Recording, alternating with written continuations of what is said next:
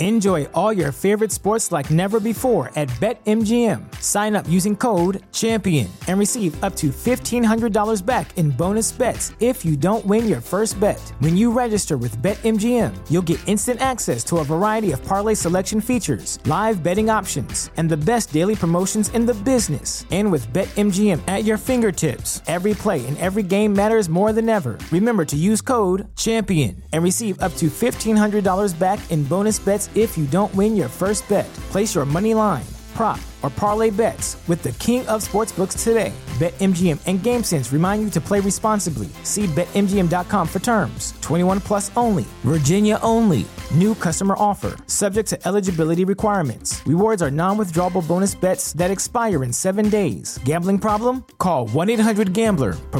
Promotional offer not available in Washington, D.C. Swimsuit? Check. Sunscreen? Check. Phone charger? Check. Don't forget to pack the 5-Hour Energy. It fits great in a pocket or carry-on, and the alert feeling will help you arrive ready for anything. Now get 20% off when you use code 5HETRAVEL at 5hourenergy.com. Expires April 30th. One-time use only. Not valid with other discounts. Remember, visit 5hourenergy.com and use code 5HETRAVEL to save 20%.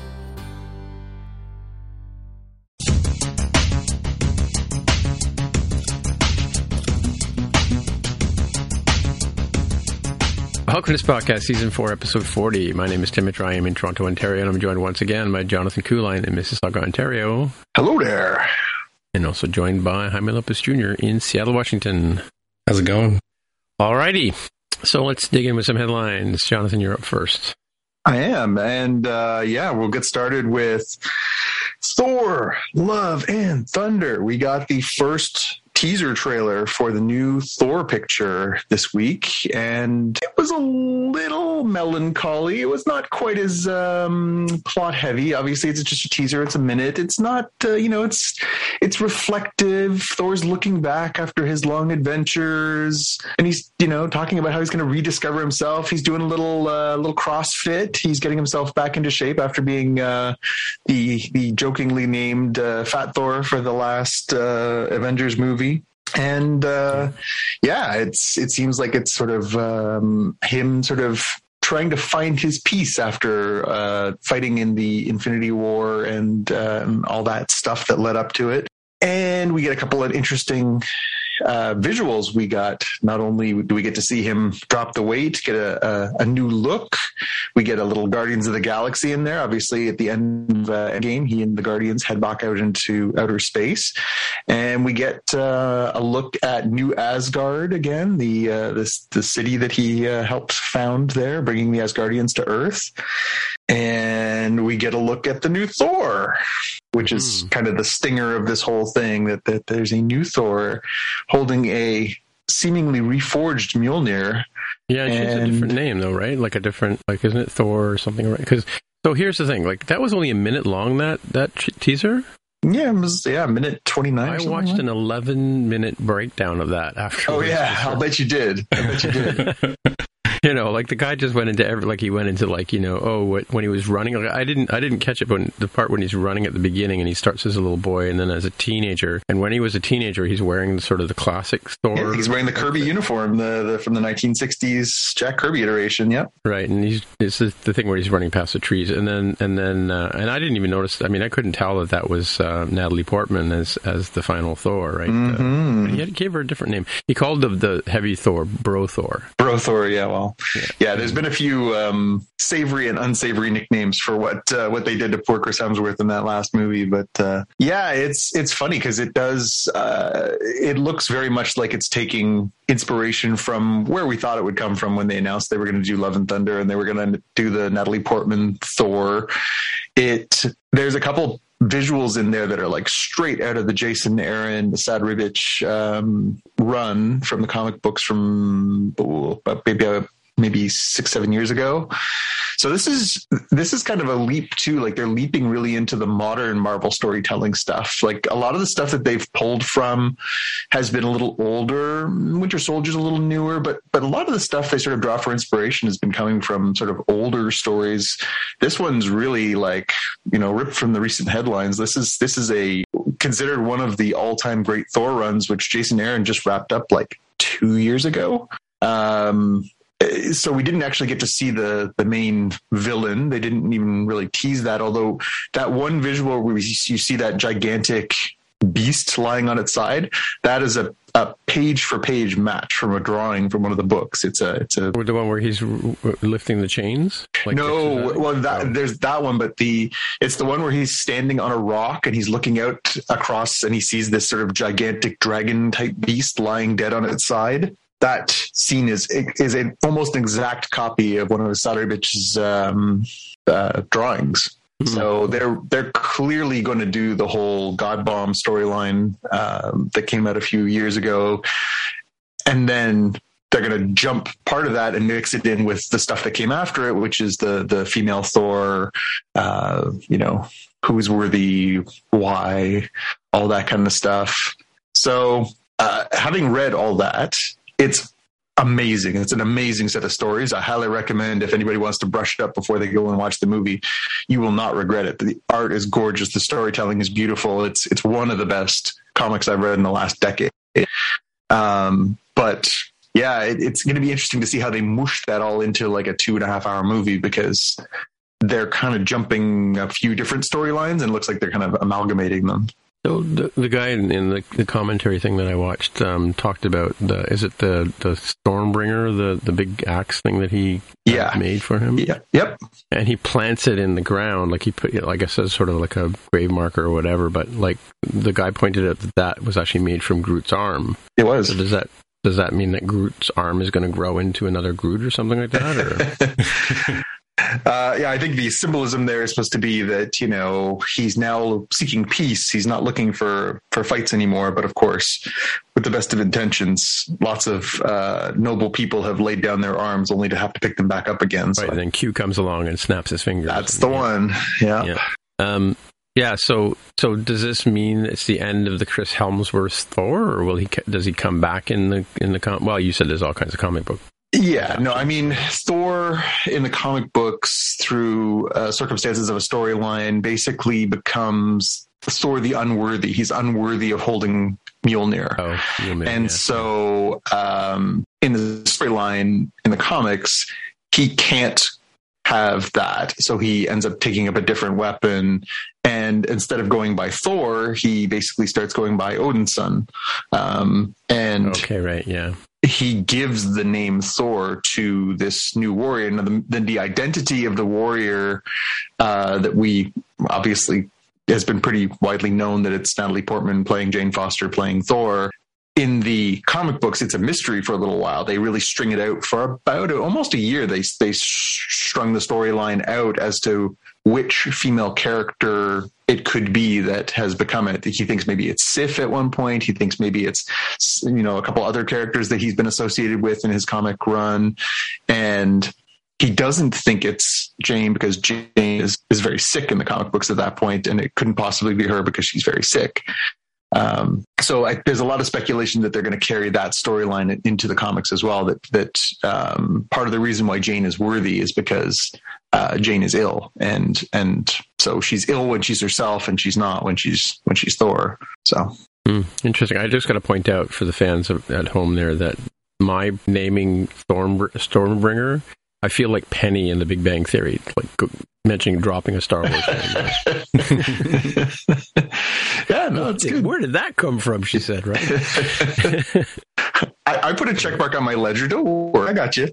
All right. So over to you, Jaime, for a bit of exciting news. Yeah, this is one of those ones that crosses over in the MTJC verse, right? Or the More Than Just verse of could arguably be more than just could arguably be here on Spotcast. The title is AMC is now letting you buy movie tickets with Dogecoin, the cryptocurrency that is the meme factory. Less so in the sun nowadays, but apparently somebody decided it might be a good idea. Actually, Dogecoin and Shiba Inu, the competitive meme coin related to dogs and cryptocurrency. So do these things actually have value? Like the other one, is that the cat one, or? But I mean, Shiba Inu is coins actually have value. I mean, in as much as any sort of speculative asset might have value. Was it like 10,000 Dogecoin to see a movie now, or what? It says as of this writing, which was from April 15th, about a week ago, a matinee screening of Sonic 2 and a large popcorn drink combo cost 213.539627 Doge, or what is this number here? 1,204,739.704740 SHIB, which is Shiba Inu. Wow, that's kind of the way these things sort of work, bucks, right? the if you love the decimals in the metric system, boy golly, you're sure going to love all the significant digits when it comes to dealing with crypto. You start sounding like Data when he's taking over the Enterprise, putting that huge lock pin code using Picard's voice. Right. By the way, we don't love the decimals in the metric system. We round up.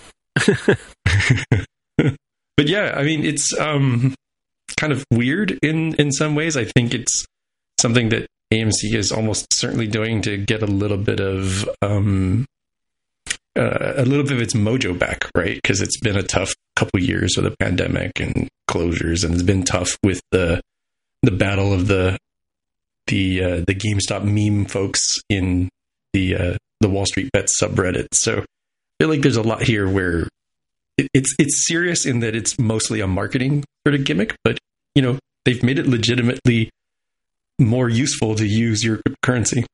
That's almost like making it legit.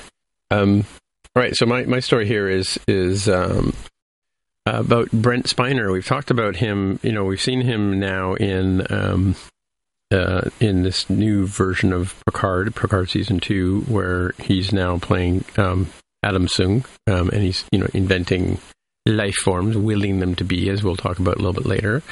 But we've talked about his different roles in the show, and so this article here covers off the many phases of Brent Spiner's roles on the Star Trek series all in. So of course he's Lieutenant Commander Data initially in the very first episode of the Next Generation, and then he goes on to become his older brother, I think, Lore, right?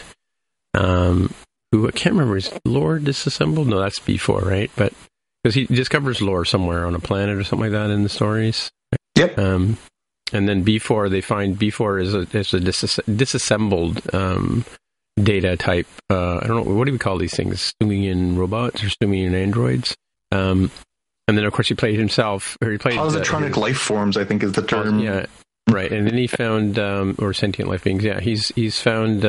He played the creator of Data and Lore and B4, Dr. Noonien Sung, with heavy makeup on. He also played Eric Sung in one of the episodes or two of Star Trek Enterprise, called Borderland. I think Cold Station, or looks like three episodes. He played that, and he also played Alton Ingo Sung, which I believe is in Picard Season 1. That's the one who gives Picard the golem body that he can use, right? Yeah. And then he's playing Dr. Adam Sung, as I mentioned earlier, in Picard Season 2, and he's sort of in this particular timeline, he's the Sung who creates life. And as we'll talk about later when I cover the show, he and Jurati get together at the end there and form a plan. But and as we know, in this altered timeline, the Sung legacy lived on and sort of became like he's in statues and he sings songs about him and stuff like that. But it's very interesting to see, as we mentioned before. I think Jonathan said it once. Brent Spiner's sort of really getting his money's worth out of this role as look, they have Luke Skywalker's speeder now from Lego. Yes, the world of advertising. Best. But so that's my story about Brent Spiner. I think it's to his credit that those characters feel different, right? It's not as if they're right up against each other, commonly in a Moon Knight-esque sort of way. So we'll probably give some kudos to Oscar Isaac pretty soon here, but the characters do feel different, even though it's the same actor playing them. There's some through lines of like the Sung family has strong arrogance in it, with B4 and Data being the only exceptions that don't have that attitude. So I feel like he's built a a through line through all of the Tsung family. There's a moral in there somewhere. You can, just because you come from a family of schmucks doesn't mean you have to be a schmuck. Yeah. It's funny. When he loses his temper, he always sounds like the same person. But there's an interesting through line of Portuguese and German royalty, where they have this particular chin, and all the descendants look the same, and there is almost like a Brent Spiner kind of thing. And I saw it just earlier today. I should have made note of it. And it's because of obviously because of the royal family inbreeding that this genetic sort of trait carried on. So I don't know if that means that Tsung is inbreeding, but who knows? But just one thing interesting too, I noticed today that Lore is spelled Lore, and Corey is spelled Kore. So there's like one letter difference between the two names, right? And K comes before L in the alphabet. What does that tell you? Dun, dun, dun. Oh, eh? Well, so back over to Jaime for some more exciting news. I'm not sure exciting, but... This would have sounded absolutely ridiculous a decade ago. A decade? Yeah. I would have known about this property a decade ago. And yet, in a post Sonic the Hedgehog and Sonic the Hedgehog 2 world, it feels like a thing I'll give a chance, especially because of who's involved here. The title is Jason Momoa reportedly in talks to star in the Minecraft movie. So I'm not of the Minecraft generation, so it's not as strong for me as it might be for the Gen Zers. But, video game movie, normally a disaster. Sonic has broken the mold. Jason Momoa, an actor that I've loved in a bunch of different roles. I'm like, okay, I'll give it a chance. So I have some questions and thoughts. So is this going to be presented in Minecraft-esque animation? Like, is Jason Momoa going to be blocked? Yeah, I don't know if it's going to be an animated film, live action, a mixture of the two, of like Sonic the Hedgehog, where maybe he's like the normal guy and other people are Minecraft people, or maybe he's a Minecraft person and somebody like a James Marsden or those guys kind of person is the straight man in the thing that is like tell me about your story kind of thing, right? I don't know. Very early rumors here. Yeah, it sounds really weird. I mean, is he known for his voice? I don't think so, right? He's got a nice voice.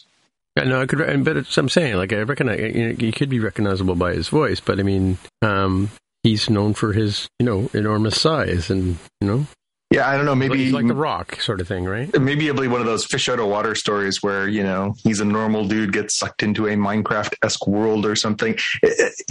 This reminds me in that weird way of the whole Lupita Nyong'o, playing Maz Kanata in the Star Wars world, where you're like, so let me get this straight. You've got an Academy Award-winning person who is incredibly talented and incredibly beautiful, and you're going to put her in a room with a bunch of dots in the green screen and waste the aesthetic as well as, diminish the performative aspects.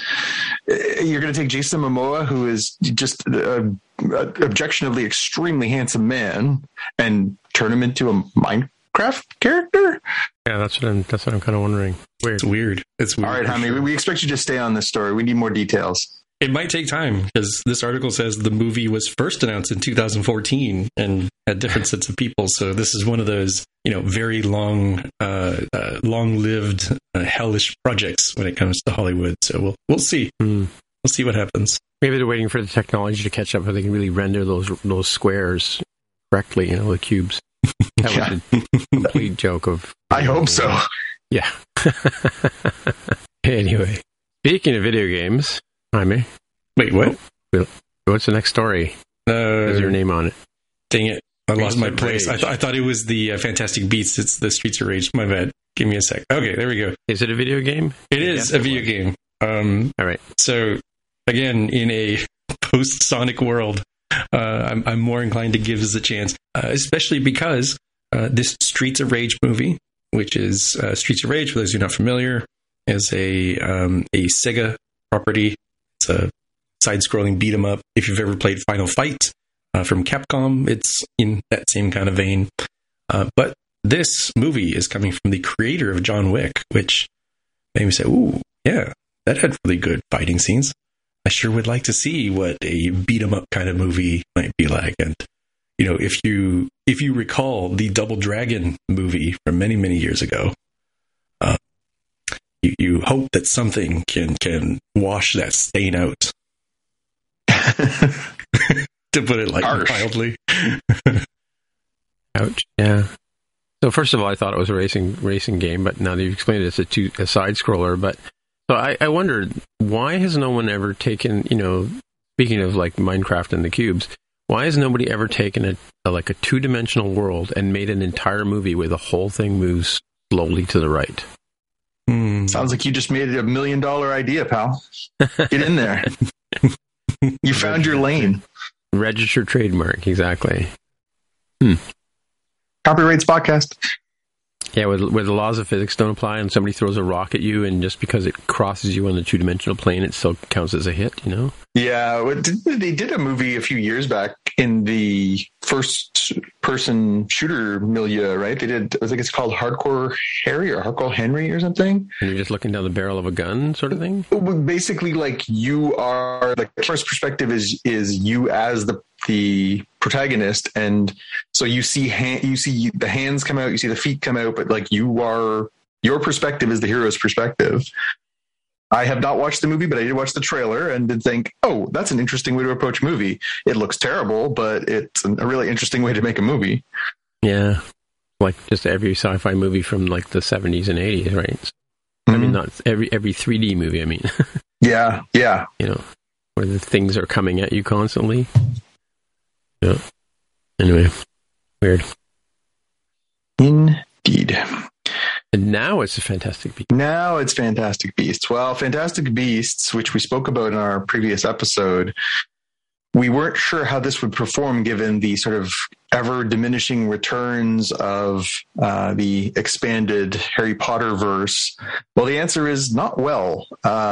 So debuted with a franchise low $43 million debut at the box office domestic last weekend. This compares to the original, which Fantastic Beasts and Where to Find Them, which came in at $74 million, and Crimes of Grindelwald, which came in at $62 million. Now, of course, you have to account for the pandemic. Both of those came out in a pre-pandemic world. So is $43 million proportionally worse than $62 million in 2018? You could make a case. Either way, it was not exactly gangbusters. I'm sure it will continue to rack it up. And I'm sure by the time it gets to the streaming, on demand, blah, blah, blah, blah, blah, blah, it'll probably make up, some of it. But I mean, we're still talking about a $200 million picture, more or less. And they can't be happy with this. Now, it doesn't happen very often that a planned trilogy, quadrilogy, quintology, whatever, gets canned partway through. We did see it a few years back. There was a series of young adult books called Divergent, the Divergent series. Right. And they made 3 of those, and they did the same thing. Each one was subsequently poorer reviewed and poorer performing. And there was supposed to be a 4th and final conclusionary story to wrap up the storyline, but part 3 did so poorly that they basically just pulled the plug on it and left everybody with nothing, which I thought was really I'm genuinely surprising move. I believe that was Lionsgate at the time that made the call to do that. Very surprising to see that there wasn't the wherewithal to at least wrap it up so they could package it up as a, hey, here's the whole story kind of deal. But I think even the actors involved were like, can we just go now? Like, it's just got like a 3 on Rotten Tomatoes. Like, nobody wanted to see it. I think it's interesting. I think it would be monumental to have Warner Brothers pull the plug on this. I wonder if this doesn't sort of get its money back and more, if they would make that call, or if they would shorten it from a quintology, which is what they said it would be. That's 5 pictures, to a quadrilogy is 4, just so that they can cut their losses at this point and, to sort of wrap up the storyline. But I think it's going to be really interesting to see how, like, these aren't these aren't movies that they're making on the cheap. Like, they're still costing them between the visual effects and the costumes and the sets and the whole nine. And these are very effects heavy movies. It's still costing them, hundreds of millions of dollars to make these movies. So, are you in for a penny, in for a pound, or are you, do you just call it a day and walk away? So, a question I have too is, in this, the falling out of J.K. Rowling's in public media, was that between the last two, between movie 2 and 3 of this franchise? It was, I think it was ongoing through I think it happened, after 1, during 2, and continued to precipitously go downward from there. So yes, there's quite possibly the aspect of this isn't to do with the movie. It's more to do with the sort of stain on the franchise. Yeah. I mean, the thing she about did it is co-write this is not, without her influence. Yeah. The thing about it is, though, is that, like, when you compare the Harry Potter storyline to this, I mean, it had an attraction because it started out as a movie for 10, 11-year-old, 12-year-old kids, and adults that liked the kind of story. It was the portrayal of a really popular series of books, and all the way through it, even to the very end, kind of like the kids who kind of grew up reading it as young kids and having their parents having read to them when they were younger, and then eventually picking it up and doing it themselves. That I think that had more appeal to a mass audience, primarily through the kids, right? Whereas the Fantastic Beasts thing is more, it's the world of wizarding, but it's kind of like more along the lines of Men in Black, but not quite as good as that, you know what I mean? But like Men in Black or the, what's the secret agent one with the English dude, like Kingsman? Kingsman, yeah. Those kind of movies, like they're. I don't know if that probably started out as a series of books too, right? But I don't know. I think it's hard to sort of take something like Golden Circle didn't do quite as well as they thought it would, right? Or Golden Compass, I should say. Because that last movie, we just had a movie come out for that, a series was on Netflix or Amazon or. Well, HBO Max did His Dark Materials, right? Oh, that was that one? Okay, yeah. No, there was the other one, too, that was on with Rosamund Pike. Oh, that was Wheel of Time. Wheel of Time, yeah. How was that one done? I mean, Again, so hard to tell, given that they don't really release the numbers the same way, right? Yeah, true. I didn't hear a lot of popular buzz. I think the only person I know who finished it, was you, Jaime. Yeah, I thought it was good. I think it's getting a second season, if I'm not mistaken. Yeah. It's hard to keep track of these things. But, I think one of the weird things with Fantastic Beasts is I actually like the first movie. And I feel less good about the second movie. And this third movie, I'll end up watching it, I think, as we sort of joked before, probably on an airplane sort of thing.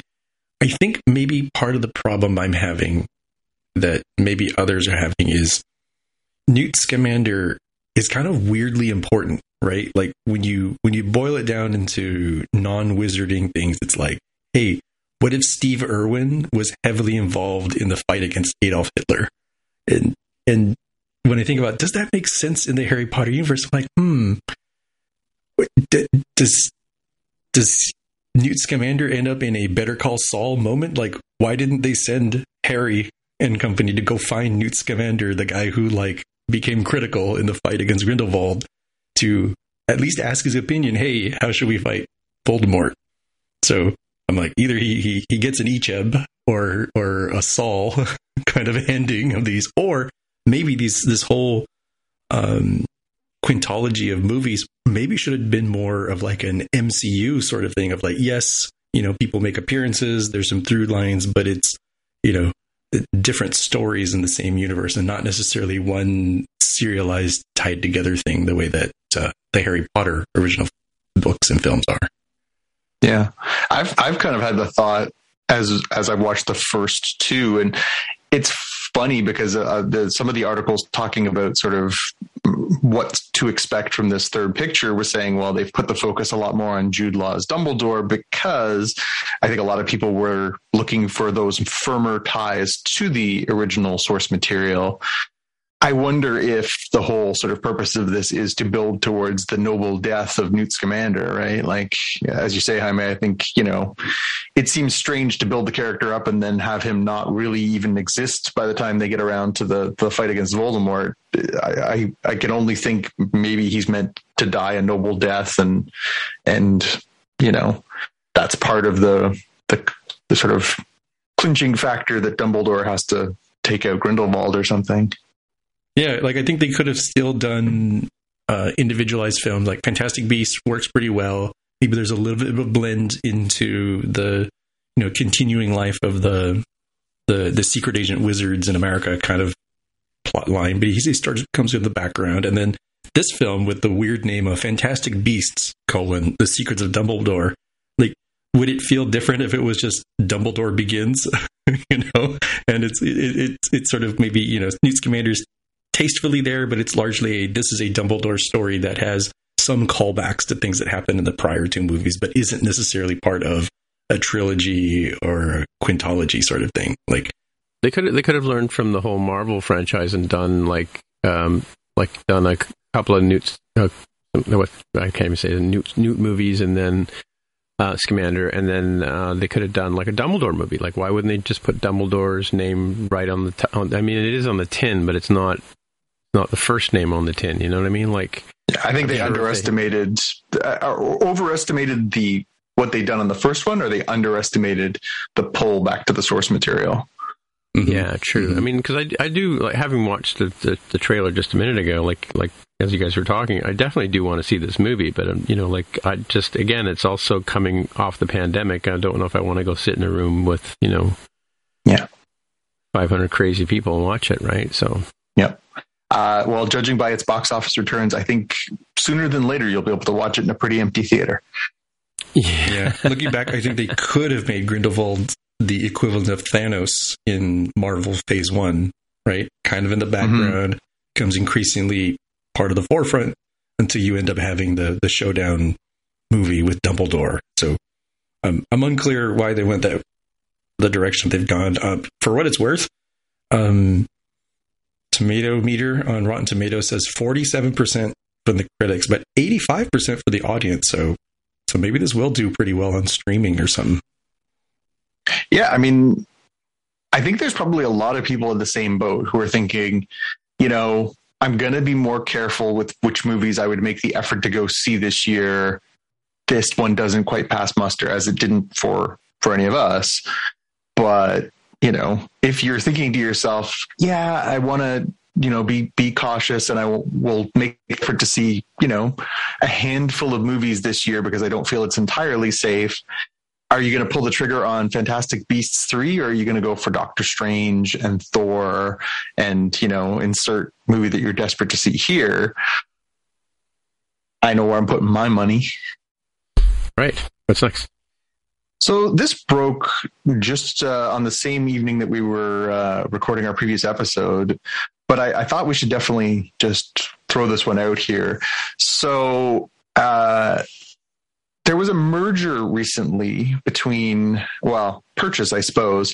Discovery bought Warner Media, $43 billion, and has made them into one of the largest entertainment companies on the planet. So as part of this, there's an article from Variety, or Variety.com, if you will, that basically spells out that as part of this, they are looking at a massive overhaul and restructuring of DC Comics, DC Entertainment, that could affect television projects, film projects, DC Comics proper, and try and find a way to align those pieces in a more cohesive fashion, as opposed to the rather ad hoc way that things are being done now, where you have some stuff on HBO, some stuff on CW, a bunch of different creators working on a bunch of different projects across the films, plus even the comic stuff is pretty fractured and fragmented at that. So they apparently were looking at trying to find their own Kevin Feige. Why they wouldn't just back the Brinks truck up to Mr. Feige, I don't know. But apparently they have considered certain candidates. So we've got the link in the show notes. I'm not going to get into it because it's quite an expansive article talking about their efforts. And it's a lot of inside baseball stuff in here. This person who worked on this and this person who worked on that. The idea of this really works for me, but there's one line in here that made me very concerned. I'm going to read this. So, Discovery insiders believe that although DC has achieved cinematic success with recent films such as Aquaman and the Batman, it lacks a coherent creative and brand strategy. Discovery believes that several top-shelf characters such as Superman have been left to languish and need to be revitalized. They also believe that projects like Todd Phillips' Joker are a shining example of how second-build characters from the DC library can and should be exploited. Now, we just had a conversation. I'm just going to say for the record before I get into that, Brett Lang and Matt Donnelly wrote this article, so I want to give these guys credit because credit is credit where credit's due. It really is interesting because it speaks exactly to what we talked about in a recent episode of Spockcast, where we were talking about the deep fragmentation of the DC products. My concern is that they are now focusing on the material that is sort of the more obtuse material, the more, GG quality of, let's try and win trophies with our work as opposed to let's make billions of dollars. I guess there's something to be said for that. Obviously, Tim, you said Joker was really good, and maybe it is, but it would be a really radical departure for them to view that as the goal of this, as opposed to let's make the most money we can using these incredibly well-known pieces of IP. Yeah, I mean, Joker was a little hard to approach from the point of view that as you said, I couldn't see a character carrying a whole movie, but he does it pretty well. I mean, there is sort of I think there's a sort of Catwoman-y kind of character too, but it was interesting. It was not like you kept waiting for Batman to show up or something, or Commissioner Gordon or something to sort of come along and sort of connect you back to the original world that or Gotham City as it were, right? Because by itself, the Joker wasn't, as a character, it was sort of an odd sort of take on it. And sort of they tried to explain why the Joker is the way the Joker is, kind of, off his rocker a bit, right? Because I mean, like I don't know how adults read the Joker, back in the 30s and 40s and 50s when he was, coming into its being, because it is kind of an insane character, right? Oh yeah. But when you're a kid, he's just this goofy clown-looking guy, right? So it is odd. It's the same discussion we just had about taking this sort of edge case character and making an entire franchise around him. When the real stars are I mean, what was McGonagall was why don't they make a movie called McGonagall about the wizard that is second in command in Hogwarts, right? Rather than finding some odd zoologist kind of dude, right, and making a movie out of him, right? It's I think people, I mean, we just went and watched the Batman movie because it was the Batman, right? And we would watch a movie because it's Superman, hoping that at least one of these times they're going to get it right, or perfectly right. But it's odd that they just kind of go on this sort of these tangents, and like again, they're basing their. I mean, I kind of wonder too, like for me, it begs the question: did Joaquin Phoenix win an Oscar because that should have been Heath Ledger's role? Yeah, I mean, it's a character kind of tailor-made. I mean, even Jack Nicholson obviously played it really well. Like the only one that hasn't played it well is Jared Leto. But it's a character tailor-made. He's so complex, and there's so much history that it's kind of a cheat code. no disrespect to the performances of either of the gentlemen, but we're talking cinematically. 50% of the actors that have played it cinematically have won Oscars. I mean, so we're talking about something that's clearly, if done right, is award caliber material. So I don't know. I guess it'll just be interesting to see the lens that they put on DC after this merger. What do they want it to be? Do they want it to be Marvel, where it's just, we'll bring in great people and we'll just churn out, it just becomes a money factory? Or is the goal, hey, let's find a way to, take these well-established, well-known characters and, turn them into, the best possible. I mean, say what you will. Obviously, the people who are working for Marvel right now are trying to make the best possible things. But can you objectively say that any of them are trying to win Best Actor, Best Picture? I mean, Black Panther notwithstanding, I mean, that was great. I thought it was a really good picture, but I don't know that it was, I would say, best. It was in the top 10, but I don't think it was my number one picture of the year. I don't think any producer, director, actor, story writer, musician, costume maker goes into a movie going, I'm going to win an Oscar this time. I think that's the last thing on their mind. Winning an Oscar or winning a Golden Globe or whatever, is on the merit of the performance and notwithstanding the sort of, weird way that's voted on and who votes on it and that kind of stuff. But I mean, listening to, and you've spoken to many actors as well, but listening to people in the business, that's not their main reason for doing it. It's sort of a nice surprise at the end of the day. No, but I think the studios can engineer it that way. Like I think the studios. Well, yeah. I mean, they put the market. Well, Kevin Smith did that big talk about how you can put $5 million into a movie and then put $15 million into the marketing. Mm-hmm. That whole Weinstein thing, like where they tried to run with Mallrats and some of his other horrible experiences that he's gone through. And that's the thing is I think a lot. Obviously, the main reason why these studios get behind and do this huge marketing thing is because they want bums in seats, right? Mm-hmm. That's what pays the bill, right? And it doesn't matter if it's a good movie or not. They just want to get that box office, bang, right? And I always argue with you guys about when you say vote with your dollars. Is like there are too many people out there with like Brightstar today came out with a Mr. Rogers-esque video saying people are dumb. I mean, that's like the sheeple will pay anything to go see a movie because it's got a name on it. I mean, like and coming back to the Dumbledore thing, I can't even remember his name, Newt Scamander, right? Like. Who the heck is that, right? Like, as a dumb consumer myself, I know who the main names are. I don't know who these edge cases are. I can't even pronounce Mjolnir or whatever the name of the hammer is, right? You know what I mean? Like, you know what I mean? Saying like, if you told me that the hammer was going to be a star of a movie, even on Spotcast, I would look at you and my furrow my brow. Like, I mean, Minecraft the movie, really? I have a hard time with Sonic, and I'm a huge Sonic fan. Yeah.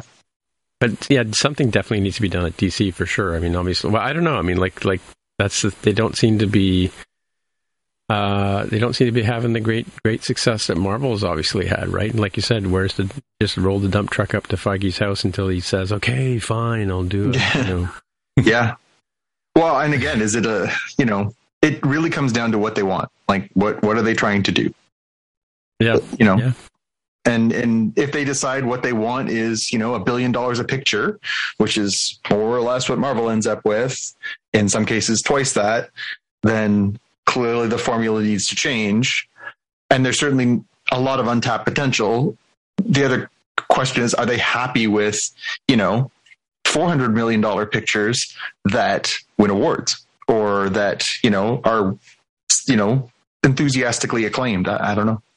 It comes down to why. I know there's a friend of mine on this podcast who did a talk recently about why, and I always say start with why too. Is like that is the key thing. I mean, obviously and I've maintained this before, that Oscars sell tickets, right? And Oscars get actors plum roles in future, just a nomination gets actors a plum role in future movies, right? It's up to them to blow their career or not, or have their agent blow it for them. But I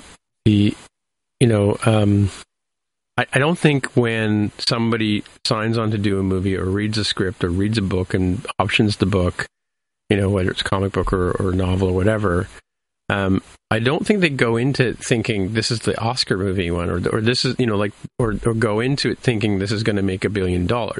Maybe there's part of that motivation. I think the whole craft of creation and artistic expression is more the reason why these people are in the business. It just happens to be they're good at they're skilled at their craft or whatever. But I don't think they're not there to make money. If they were there to make money, they'd be selling real estate. Like that's where you go to make money, right? Apologies to all my friends who sell real estate, but or insurance, right? Yeah.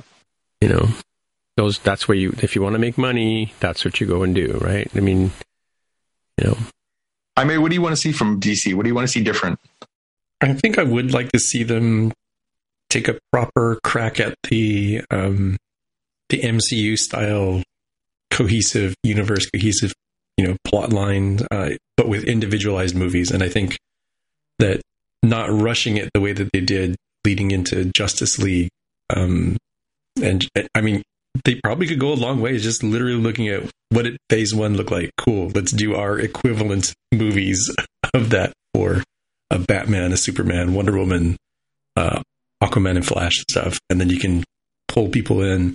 Maybe it's too late to do that because it's or maybe too soon because people still have the other movies in mind. But I think it's cool that they've got the mythology type stuff of like, here's a Joker movie, here's a completely unrelated Joker movie. And there's nothing wrong with that. People enjoy that sort of stuff. A new Hercules movie comes out or a new Clash of the Titans movie comes out. Nobody necessarily expects those to match up into some cohesive universe. But Marvel sort of set the stage for that. And it turned into a way to not just make a lot of money, but to make a lot of money. Which if I was sitting on the board at DC, I'd be like, we're making money hand over fist, but we could have more hands and more fists of money we're missing out. We'd be like, for heaven's sake, who the heck was Tony Stark and Iron Man? Nobody. We had freaking Superman and Batman and Wonder Woman, and we highly recognizable characters. Marvel took the weirdo characters off the trash heap and turned them into stars. Yeah. Yep. I don't know. It's going to be interesting. It's going to be interesting. I knew this was one that would get us thinking and talking about it because it's.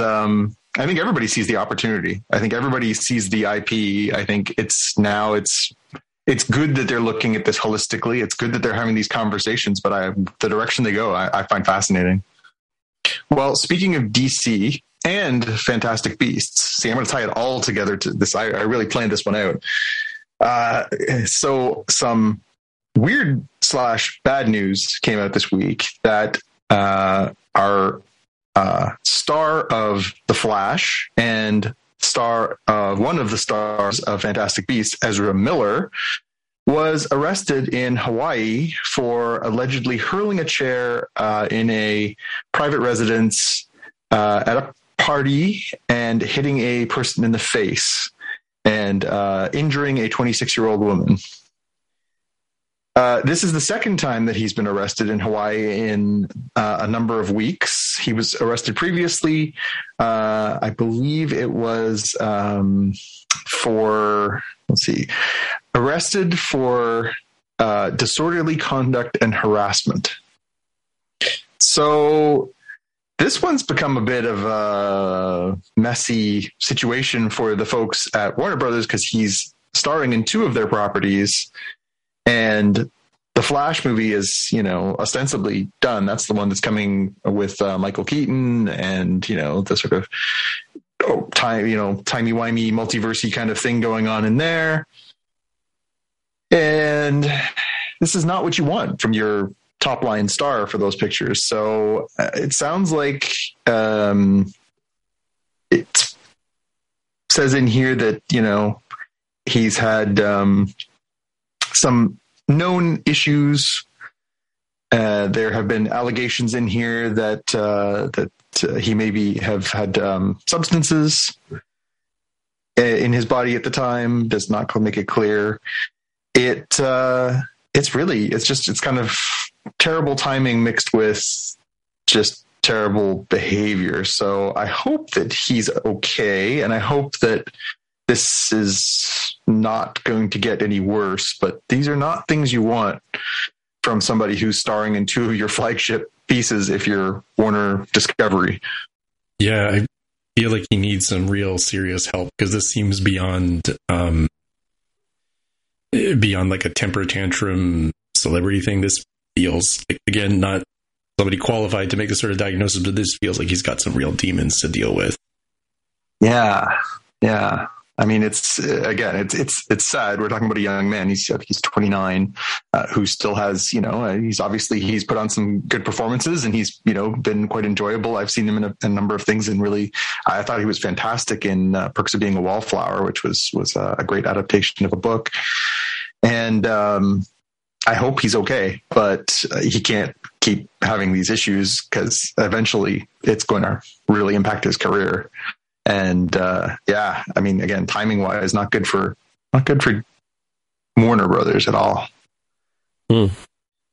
Next up, I have been keeping my eye on this story to see how this was going to play out. So we've talked about how the Orville is coming back. The Orville is coming back with a season 3, which has been rebranded as New Horizons. We knew it was being done on Hulu as opposed to on Fox, where the first 2 seasons aired on broadcast television. The question that was sort of sticking out there for me was, are they going to do day and date, same time across North America? Or are we going to get the now infamous Hulu delay here in Canada? So we know that things like How I Met Your Father and Hit Monkey and some of the other pieces of content that are prepared for Hulu have been showing up here in Canada 2 months-ish after they're airing on Hulu, or usually close to the end of the run. And given that, we've done recaps, we've talked extensively about the Orville first 2 seasons. You can go back to the beginning of our podcast and listen to those. What was going to happen for season 3? Well, we finally got some definitive news this week. They did announce that it is coming on Hulu in the US and Disney Plus through Star in Canada and the United States on the same day, June 2nd. So they have not announced it for any other markets yet. So if you're listening outside of North America, you may have to wait a little longer to find out. But we do know that theoretically, the 3 of us could all watch it on the same day using the same services. Although the question becomes now, Jaime, do you have a Hulu subscription right now? I do, because I got the 12 months for $1 each deal during Black Friday around American Thanksgiving. That's a nice deal. Yeah, as I said, well, the Orville's coming out later than March. That was originally planned, or more recently planned in June. I'm like, that's still okay. They'll definitely finish the episodes prior to the end of the 12 months, even if it slid like another month or two. I think it would still squeak in. Nice. Well, as much as I think Tim and I have both had some issues with the first 2 seasons of Orville, it would have been very disappointing. And we certainly have run into this, back and forth across the 3 of us where, we haven't had our schedules line up where we can all watch things at the same time. Obviously, Tim and I have gone to a few more movies in the theater over the past probably 6 months. Jaime, you still, as far as I know, haven't had a chance to go back to the cinema a couple of years now. Mm-hmm. And I was just keeping an eye on this one. And now my watch turns to Futurama, which is being rebooted, because that's the other one that if it's not day and date, same release, I'm going to be very disappointed, because Hit Monkey, I was curious about. How I Met Your Father, I was curious about, but if I never see those 2, life will go on, and I will want to watch Futurama reboot. And I want to watch the Orville just because I'm curious to see after it's been like years since the previous season. I'm curious to see if this is at all worth the wait and whether the shift to Hulu will change anything dramatically for this, or if it will continue to be a weak sauce reboot of TNG. And yeah, I said it's a weak sauce reboot of TNG. I think I described it as macaroni. And mac and cheese at some point, it's not gonna win awards, but it soothes, right? It soothes the soul. So yeah, I think it'll be interesting to see. I think one thing that is useful for the Orville is that it's not being treated as a marquee product. It's not Discovery trying to sell Paramount Plus, right? It's not the more recent halo of like, this has to sell beyond the Star Trek fans kind of thing. So hopefully it means that it can just do what it does, and it doesn't doesn't end up getting canceled because, oh man, we dumped in twice as much money and it only gave us 50% more profit instead of the double profit. Right? So yeah. Speaking of profit, that's a nice little segue.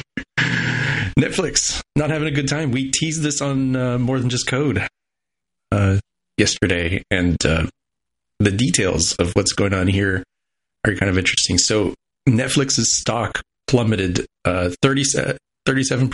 It's a little better, I think now. It's like 35%, only 35% down. But that is substantial. And it comes as they, for the first time in like a decade, had a net loss in users. I want to talk a little bit about that. But the short of it is they lost 200,000 subscribers over the quarter. Granted, there is a little bit of an asterisk there of like, well, they booted out like something like 600,000 to 700,000 Russian users. So they probably would have been up for the quarter. But they're also saying that like, we kind of anticipate losing an additional 2 million users. So this is the ultimate Rorschach test for everybody's opinions around password sharing and Netflix cracking down on that. The go woke, go broke idea that some people have floated on the internet. They're like, oh, the reason they're not doing well is because Netflix has too woke content, apparently. And or things like, oh, they're too data driven. They cancel my favorite show, even though it was just getting good. As part of this, Netflix is talking about, well, maybe we will do an ad supported tier, kind of like longtime listeners of this show would know I am on the cheapskate plan for Paramount Plus, where it's like $5.99, I want to say, and I get ads. So an hour long show of content takes like an hour and 15, hour 20 as I check my email or Instagram or something during the 90-second to 2 minute long commercial breaks. But boy, yeah, I saw these a couple different stories this week about Netflix. This one, Jaime, and they were also talking about how it's going to, they're really looking at that crackdown on password sharing, right? Yeah. That they really intend. They think that there's up to 100 million people that are piggybacking off of other people's accounts, and that they.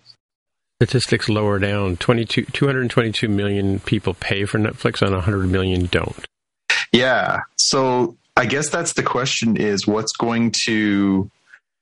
how are they going to do that? How are they going to crack that? How are they going to crack down? How are they going to know? What are they going to do? We talked about that obviously in a previous episode too, but the fact that, this is now really hurting their bottom line, and it's hurting their market status and, their stock price and everything else. I wonder what they're going to do to try and recoup that, how they're going to try and come at it, because that's a lot, like that. And if they start coming after people and saying, well, we want that, is it going to get people to subscribe properly, or is it going to get people to say, you know what, I really don't need Netflix after all? Are they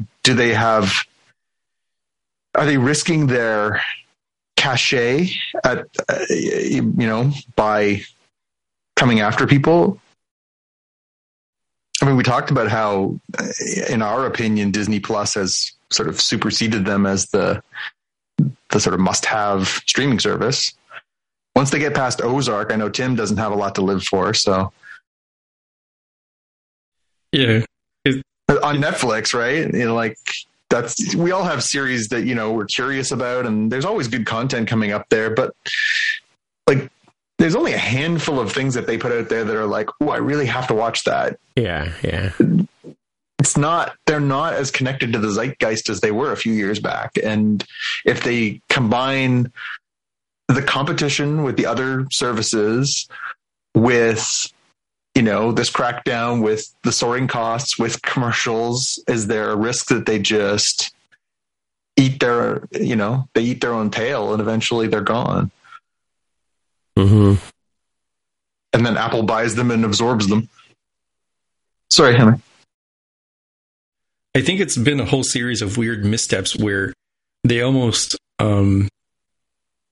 started to enjoy the smell of their own farts, as people sometimes say. Of like, and we've said on this show of like, I just assume you have Netflix the same way I assume you have electricity, right? It's just so pervasive, and they had a huge lead that has diminished as other good stuff, high value stuff has come out from. Disney Plus is probably the most, high value one in terms of properties that people are going to say that's a must watch show. The Mandalorian is a much watch show. The Marvel stuff is much watch stuff. And this whole backlog of Disney content for the kiddos. And at what, $7.99 or $8.99, whatever it is, like way cheaper than Netflix. It feels like, this whole combination of things of like canceling shows, a little too early, I think a little too data driven. Like, for example, we talked about on this show, man, why the heck did they canceled The Dark Crystal? You might as well have made at least 2 seasons because it would cost a boatload of money just to make the dang puppets and the sets. You might as well at least make another season for people who enjoy it, right? Even if it isn't a huge winner. They canceled it right as it wins awards. And it, I think, starts causing this loop of people saying, should I watch this new series? I don't know, man, because if it's not a one and done season, I don't want it to end on a cliffhanger. I'll wait to see, season 2 and season 3 get approved, because they started getting a little too quick to cancel things. And on top of that, you throw in, we're going to crack down on password sharing and charge more money. Great. So what's the must-have content that we need to see? Great British Bake Off season 5, I guess. What was your marquee thing? Where's your Star Trek Discovery? Where is your Warner Brothers movies? Where is just even your Orville? Where's your Orville? Where's your marquee product that you're going to say, here's a little bit of sugar to make the medicine go down? It felt like, again, coming to the smelling and enjoying the smell of their own farts, it kind of felt like they thought that their lead was unassailable, and clearly there's not. There is definitely competition out there. Solid competition. Well, and as you say, Jaime, you look forward to the rest of this year. Okay, so Disney Plus has got, Obi-Wan Kenobi, then another season of The Bad Batch. We're going to have Ms. Marvel, probably another season of The Mandalorian, all this content that we're excited about and we're talking about. Now, obviously, we're talking about genre stuff, but we're talking about genre stuff that's kind of crossed over to the mainstream. Then you look at even Amazon Prime, which I think we could safely say is, probably third, maybe fourth on the tier of streaming services, but they've got Lord of the Rings coming this fall, on which they've spent hundreds and hundreds of millions of dollars. There's some buzz around that. They've got, some pretty good stuff there. Yeah, I mean, Stranger Things, I guess, is the only thing Netflix has got that's sort of, A-level stuff. But it's been a long hiatus, in the same way we just talked about Orville. It's been a long hiatus between the last couple seasons. You kind of have to dig in a little bit and, I even remember what really happened. And, and they're going to do the thing that they do, which, we've kind of criticized now in the streaming world. They're going to put it all out in one day. So again, if you are inclined, you could watch the whole thing in 2 days and drop the service again, or get a 30-day package and watch it for a month and then drop it again. You don't have to have, there's a deep flaw in that system. Jaime, you always joke about it, but you're on the hook, right? If Star Trek puts out a new series that piggybacks off the last series, you're on the hook for months and months and months. If Netflix keeps dropping things, 10 or 15 episodes at a time, cool. I'll do, collect 5 or 6 things I want, get it for a month, and then drop it and save myself a ton of money over the course of the year. Like, I honestly am thinking that's a pretty wise strategy going forward, especially if they're going to be, chasing me because I watch it in multiple places, and they're going to be accusing me of having people piggybacking in my, oh, it says here you've been watching from Ottawa. Like, yeah, I work in Ottawa sometimes. Like, go away. Yeah. I think even if they had a different model of, like if we pretended that Paramount Plus didn't have the tease it out week after week model, and if we said, let's make it more Netflixy, but let's do it the way that somebody realistically would do. If we said, okay, in 1 month, or in 1 day, and we're really talking for one subscription month, Star Trek Discovery drops in January. February, they drop Picard. March, they drop Prodigy. April, they drop Lower Decks. May, they drop New World. Did I reach all the rest of the Star Trek shows that we know about? That's 5 months of like, if you want to see this and you're going to binge it all in 1 day, 1 weekend, you're going to have to stick with us for 5 months. Here, with the way Netflix does it, it's like, dude, you don't have enough big hits to keep me necessarily doing this month after month, right? You can do, as you just described, like just, binge all of Umbrella Academy when it comes out in June. Or maybe I wait till July, binge that and Stranger Things, and then I'm gone for what? What's the next thing? Even though it's very narrow for what Paramount Plus has done for the Star Trek community and why they want to bring in things like Halo and etc. Like, they at least have like a crap ton of shows that, like, if you're in for Star Trek, by golly, they're giving you Star Trek. Same thing with Disney and the Marvel and Star Wars stuff. Yep. Well, and as you say, we follow it because we enjoy the Marvel Star Wars, but there is the Disney of it. There is the Pixar of it. There is the Hulu of it. There is, like, they're offering a pretty multifaceted service to their users now. It for the value for the dollar, especially because right now, I believe I'm paying about half as much for my Disney Plus subscription as I am for my Netflix subscription. Now, I'm not naive. Of course, that's going to go up. Of course it is, because that's what they do. That's how drug dealers work. Mm-hmm. They get you hooked on the stuff and then they ask for more. But at the same time, it seems, like wild that they're meeting all of these expectations, giving you all this content and kind of hitting so often at a half of the cost. Like, honestly, the only thing that makes it worthwhile is being able to share your passwords. Well, yes, my household does include people in Montreal and Topeka, Kansas. Nothing wrong with that. Exactly.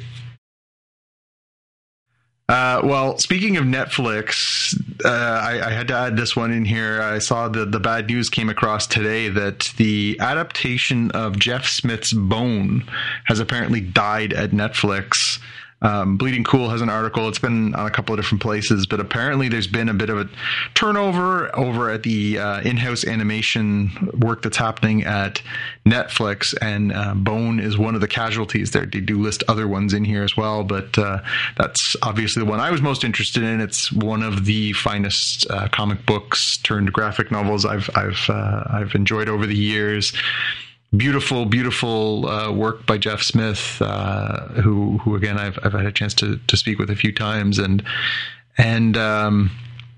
it's so funny that something so perfectly made to be adapted into a non-graphic novel medium, whether that's a movie or a TV show or whatever, has had all these issues over the years. A beloved graphic novel that, was picked up by Scholastic and, it was the headline, the flagship of their graphics line when they started moving into producing that. They did the colorized versions, and now, I mean, so many kids under the age of 14, and again, adults all over the place have read this story. It's sold, tens of millions of copies. It just seems like a no-brainer to add to any streaming service that you would bring in that baked-in audience. But apparently, once again, it's out the door. So I hope that this finds legs somewhere else. I hope that it still is potentially going to get an adaptation, because it is such a wonderful story and the characters are so fun. But yeah, what a pain that this thing just cannot seem to get legs outside of its original medium. Now, that being said, I would advocate read it. It's meant to be read. It was created as a story like that. That's what it's supposed to be. So, maybe that's for the best too. Stupid rat creatures. That, exactly. Stupid Netflix creatures. All right. So my tweet was, I saw something came out I think yesterday. It was the anniversary of the introduction of a famous character in Action Comics. I believe it was #1.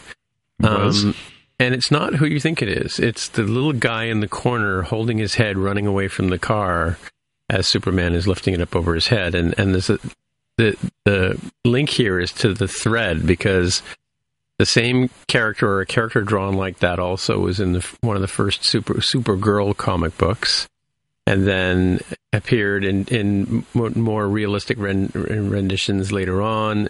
Superman ones. He's in the Fantastic Four. He's on the cover of Superman 2099. Superboy one, another Superman one, and even, where was it? Oh, I've lost the thread. Show more replies. So you have to follow this thread to sort of see along there. And then actually, there's even the storyline about how he tried to crash his car into Lois, and there's one with Huey, Dewey, and Louie, and one of the ducks. I don't know which one wears blue is holding the same pose. So I don't know if this character actually has a name. John, do you know?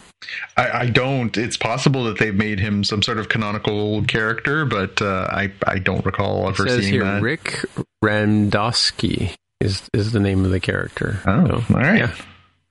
But he appears in tons of comic adaptations, throughout the years. Buffy comics.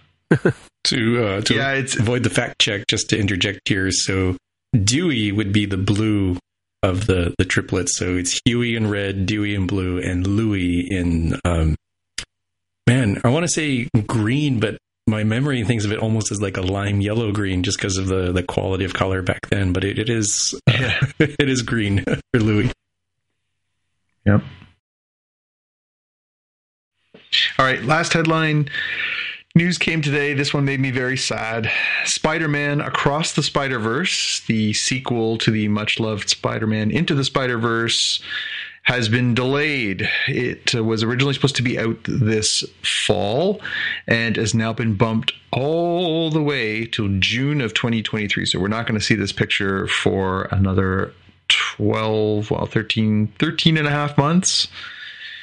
Which is a drag, because that was one of my most anticipated. That was what I listed in the Spockies as my most anticipated movie of the year. I absolutely adore that first movie and was really excited about seeing this one this year. So, unfortunately, we will have to wait.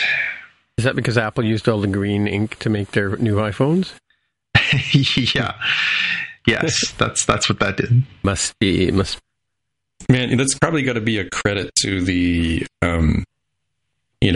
what the filmmakers did in the previous one, because you got to figure that Sony is champing at the bit to make more money, especially after what I assume to be disappointing returns from Morbius. So, but then they just cashed a very big check for Spider-Man No Way Home. So I think that's going to hold them for the rest of the year. Yeah, I guess they said, hey man, like, just let us do it right, and the money will come as long as we make it good. Yeah. Cool. Well, we're at that part of the show there where we start talking about things Star Trek-ish, and this week we're doing Star Trek Picard Season 2, Episode 8, Mercy, and I'll be doing the recap. So we'll dig in.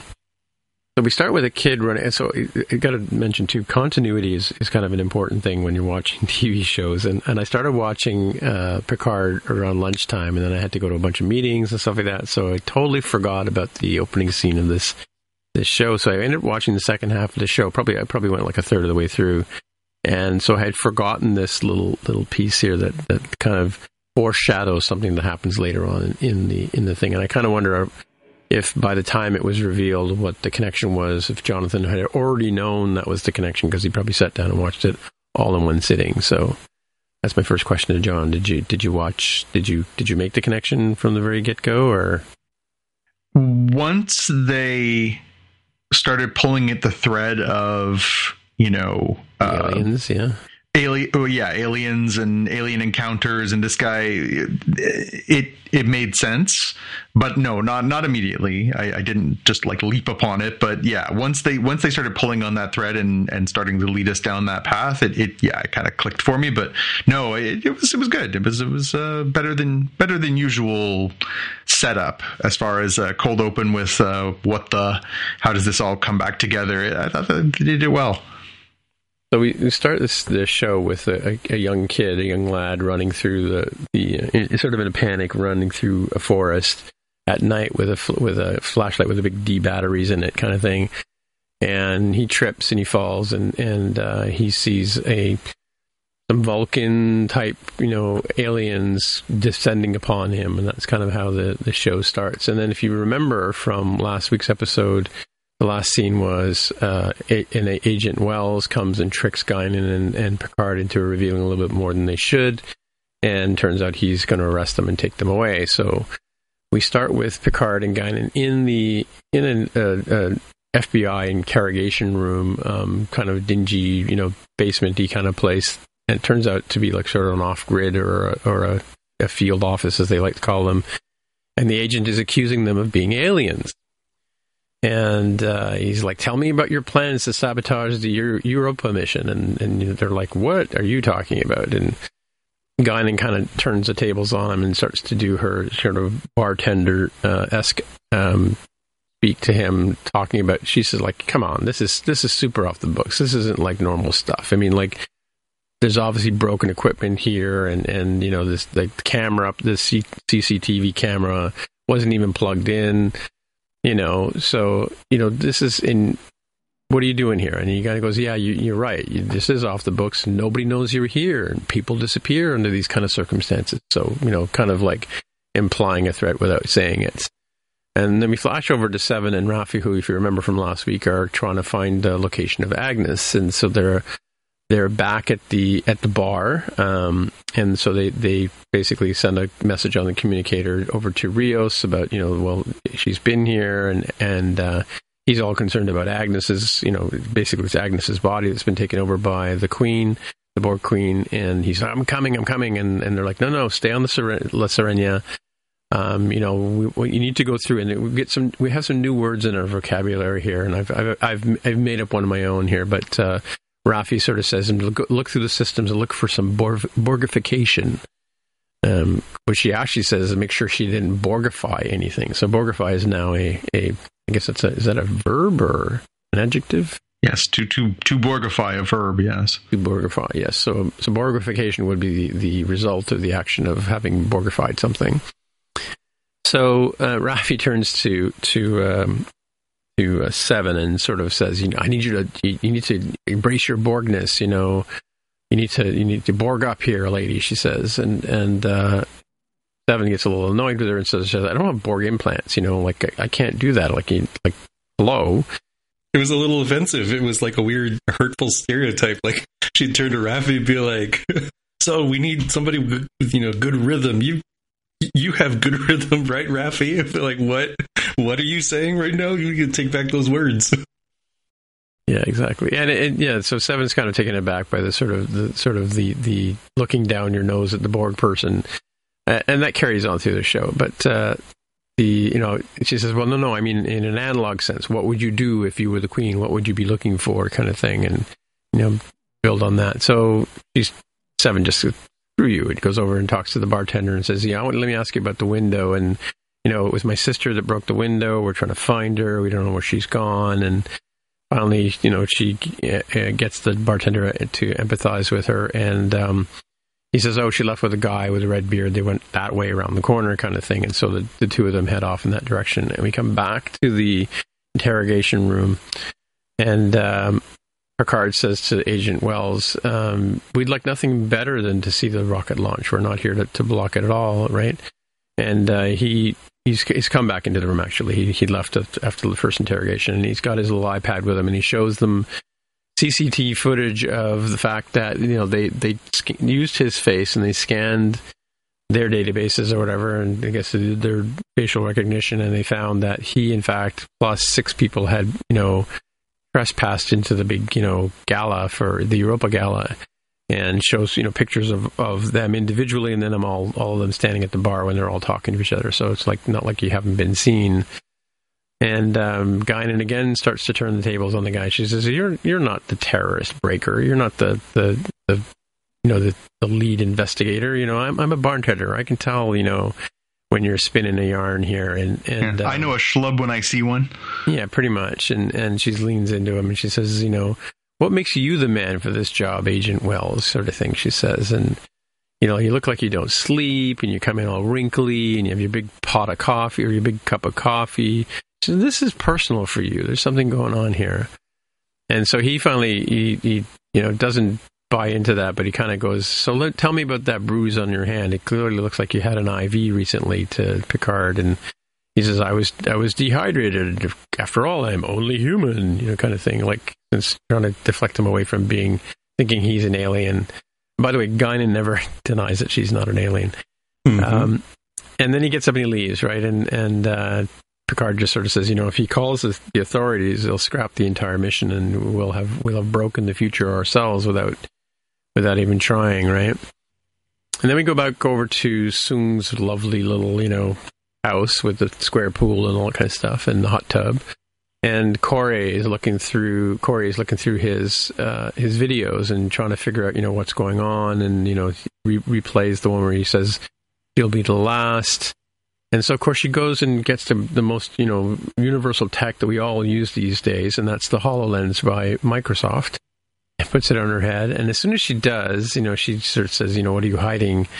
And as soon as she does, an augmented reality version of Q shows up in the feed, and he tells her that he's hacked into Soong's system, and he's talking to her about what's going on, and he tells Corey that he knows how to fix her. He knows how to fix the problem with her, and he's rattling these tubes, and she's like, "Isn't that a human genome over there?" And he says, "Yeah." So he gets the Amazon Prime robot, drone delivery to deliver a serum to her. He says, "I got this serum. I got this key if you're brave enough to use it." And so she pulls it. She opens up the little Amazon box, and it says, a little tag on it says, "Drink me." Actually, it doesn't say "drink me." It says "freedom," but it might as well say "drink me." It's going to say, and through the looking glass, Alice went. Exactly, kind of thing, right? Sort of reveal your future, right? Meanwhile, Raffi and Seven are following up on the lead for Agnes, and they come across the big guy with the red beard that has now been dispatched. He's lying dead in behind a dumpster, and Raffi says to Seven, "What would you be doing?" He says, "I don't know. I'd be looking for a connection. You need to make we need to tap into the network or figure out what's going on." And obviously this guy wasn't doing it for her, so she's done with him, kind of thing. And then Raffi's like, yeah, that's good. And she says, "Could you be a little less happy that I'm defective?" And she says, "You manipulate people. You get them to do what you want them to do. You're only happy if they're doing what you want, right?" Kind of thing. So they find, Seven finds on the ground that there's a smashed cell phone, and she says, "This must be the guy's cell phone," and looks at it and realizes the battery's been taken out. She says, what do they put in batteries here in this century? And it turns out, of course, lithium ion, right? And Seven kind of gets a little freaked out. She says that's what she's using to make nanoprobes. I mean, I remember the feeling of getting assimilated, and that's all I could taste was this stuff. And so they're looking for the metals, like the stabilizing metals in lithium ion and other things will help whoever they assimilate to adjust to the Borg nanoprobes. Right? So as they're traveling along, we see Girardi. She's happily got a smorgasbord of cars there. She's been eating the batteries to get all the metals out of them.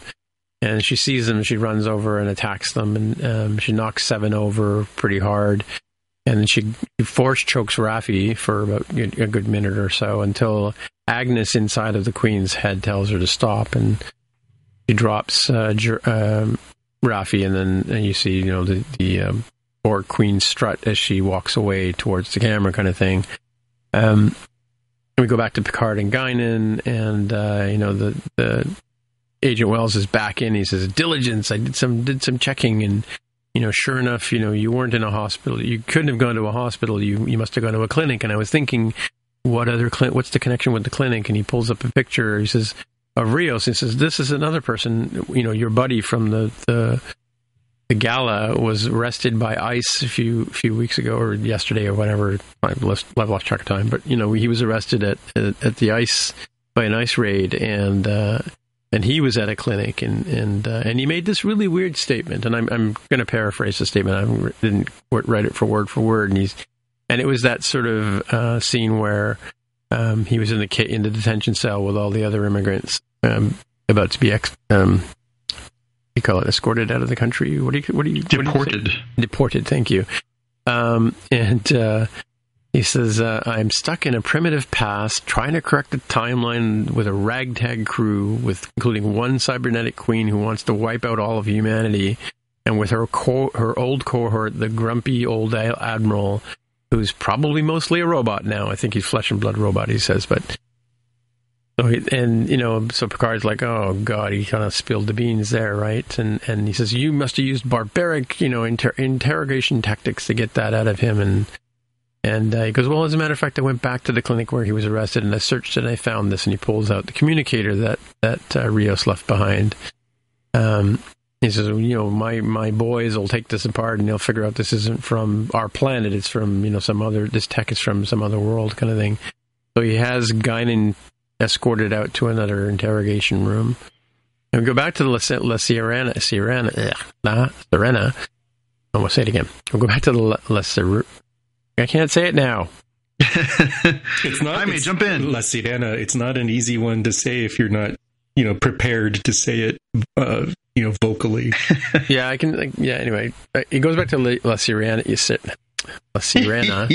Sirena. Whatever. He goes back to the spaceship and where Rios is hanging out. And so we see Spaceman Sonic of planet Mars pew-pewing all the aliens from the deck of the ship, and meanwhile, Rios is doing a diagnostic. He got the ship in diagnostic mode, so it's okay that the kid is pushing all the buttons, kind of thing. And he says, "I'm looking for Borg subroutines," and then he realizes that they have no idea what he's talking about. And so he says, "You hungry?" And of course, what's the first thing to do on Star Trek when you have some alien race? You feed them, right?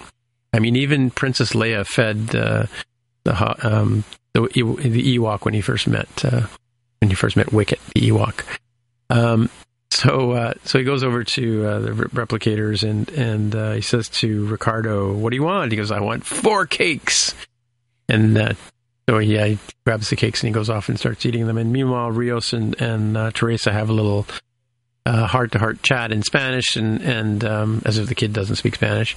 And then she asks him to imagine imagine that they're married, and imagine that it's been 10 years and they're drifting apart, and it's no longer working. It's more like a business than a relationship. And I'm off to have a friend, an affair with a friend. And so tell me something that you would tell me after 10 years in an alternate life that I never knew. And he says, before you fly away, and because I'm not going to see you again after this big adventure is over, right? And he says, "Well, when I first fell for you," and then of course the kid says, "Mommy," cock-blocking kid, says, "My tummy hurts," and she gets up and she starts to walk towards the kid, and then she suddenly turns around and she kisses Rios. Da-da-da.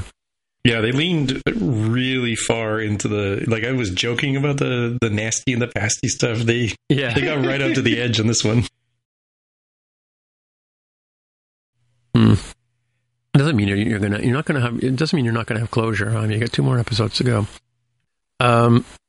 So there we go. So we're back in the detention cell, and the guy's got Picard by himself, and he says, what were your intentions there on Europa? Says, I'm not naive. I know when I'm outbrained. You're much more sophisticated than I am, and you've learned the language, and you've got the upper hand here, and but you're not going to survive the more advanced interrogations when my buddies get here. We've filled in paperwork, and it's now a real thing, and you'll be directed and redacted and reported and rumored as you disappear. You'll be like a pig in a jar when they're here going over you, right? Sort of thing.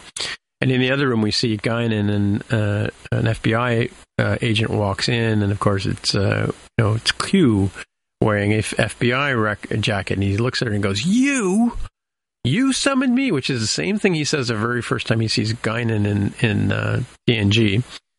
And he's like, you shouldn't be doing this. It's sort of a sacred thing when you're summoning a Q kind of thing. And he says, well, you took your sweet time getting here. And he goes, oh, you're that sanctimonious, whiny shrew known as Guinan.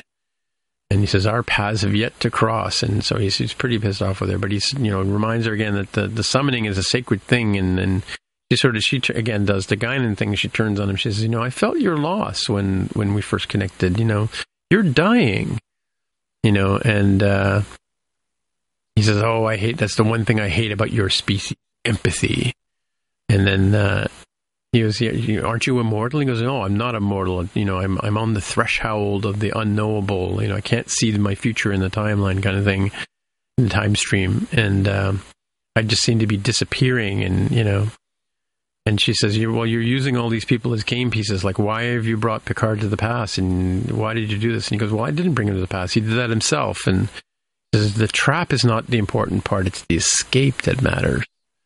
And as he's walking out the door, as he's finished with his interrogation of Guinan, he says, humans, they're all trapped in the past. Meanwhile, we're back at Soong's house. Corey asks, finally Soong is there, and Corey asks, what did you do? What have you done? And, you don't love me, you love your work kind of thing. And I'm just an experiment to you. And I was never going to leave this house. You keep stringing me along, just like my sisters, and names off all the other sisters. And some of them are named after the daughters of Zeus, as she points out, my creator kind of thing, she calls him. And, explain your experiment, Dr. Soong. And he says, well, you were somatic nuclear transfer gestated in a proprietary medium, which sounds like a bunch of $10 words, but it isn't really that sophisticated when you think about it. That's essentially a test tube child.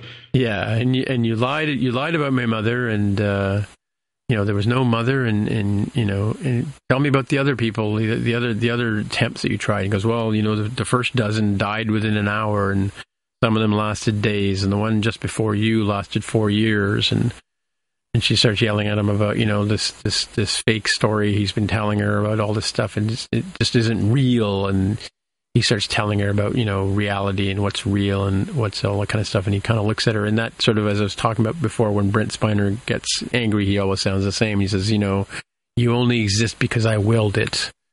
And she says, well, what are you afraid of? What happens if I walk out of this door? Like, what happens now, right? And so she storms off, and as she's leaving, she walks on the grass and takes off her shoes, because I don't know if you remember, but the grass is apparently like toxic to her, and so is the sunlight and all that kind of stuff. And she's able to walk away from him. And as she's turning around, she shows him the little vial that Q has sent her with the word freedom on the tag, and then she goes off into the sunset.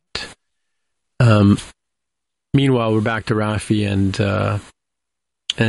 Seven, and Seven says mercy is not a Borg quality, and they realize that it must have been Jurati acting inside of the body, trying to force her way through the Queen. Because why didn't she finish the job with Raffi when she could? And she says, well, what do you think she's looking for? What's she trying to find? And she says, well, she's trying to find a connection. And so let's get this cell phone here. Let's see, can we jump start it with our tricorders, and then Raffi admits that to Seven that she did in fact manipulate. There's a whole 5-minute section which could have got cut out of the show, but that she manipulated Elnor to stay with her instead of going off and doing his duty with the I forgot how you say the Kumquats, whatever. The what do they say? How do they say the name? Qowat Milat. Qowat Milat, yes, to go back and help his mother. I'm going to do air quotes in that, and says, yeah, no, I convinced him to stay here and stay with me, and he ended up dying in my arms. I guess she was like a surrogate son to him. He was, since her son rejected her, right? Yeah, so search history. Let's look at the search history, because nobody ever deletes their search history, Jaime. Like, what is wrong with people? There is no incognito mode. in that version of 2024. You're done doing the search. You don't want to find your important history. You go in and delete it. It's like, IT 101. Anyway, so of course, Jurati being the Borg Queen not being sophisticated leaves her search history. So they're able to see where she's going, and sure enough, in the next scene, we flash back to Soong's house, and Jurati has showed up at Soong's, and has some really interesting things about it. Sort of rephrases the assimilation as futile, or resistance is futile, saying to him, and says, I'm not going to waste my time with that, because you probably don't realize this. And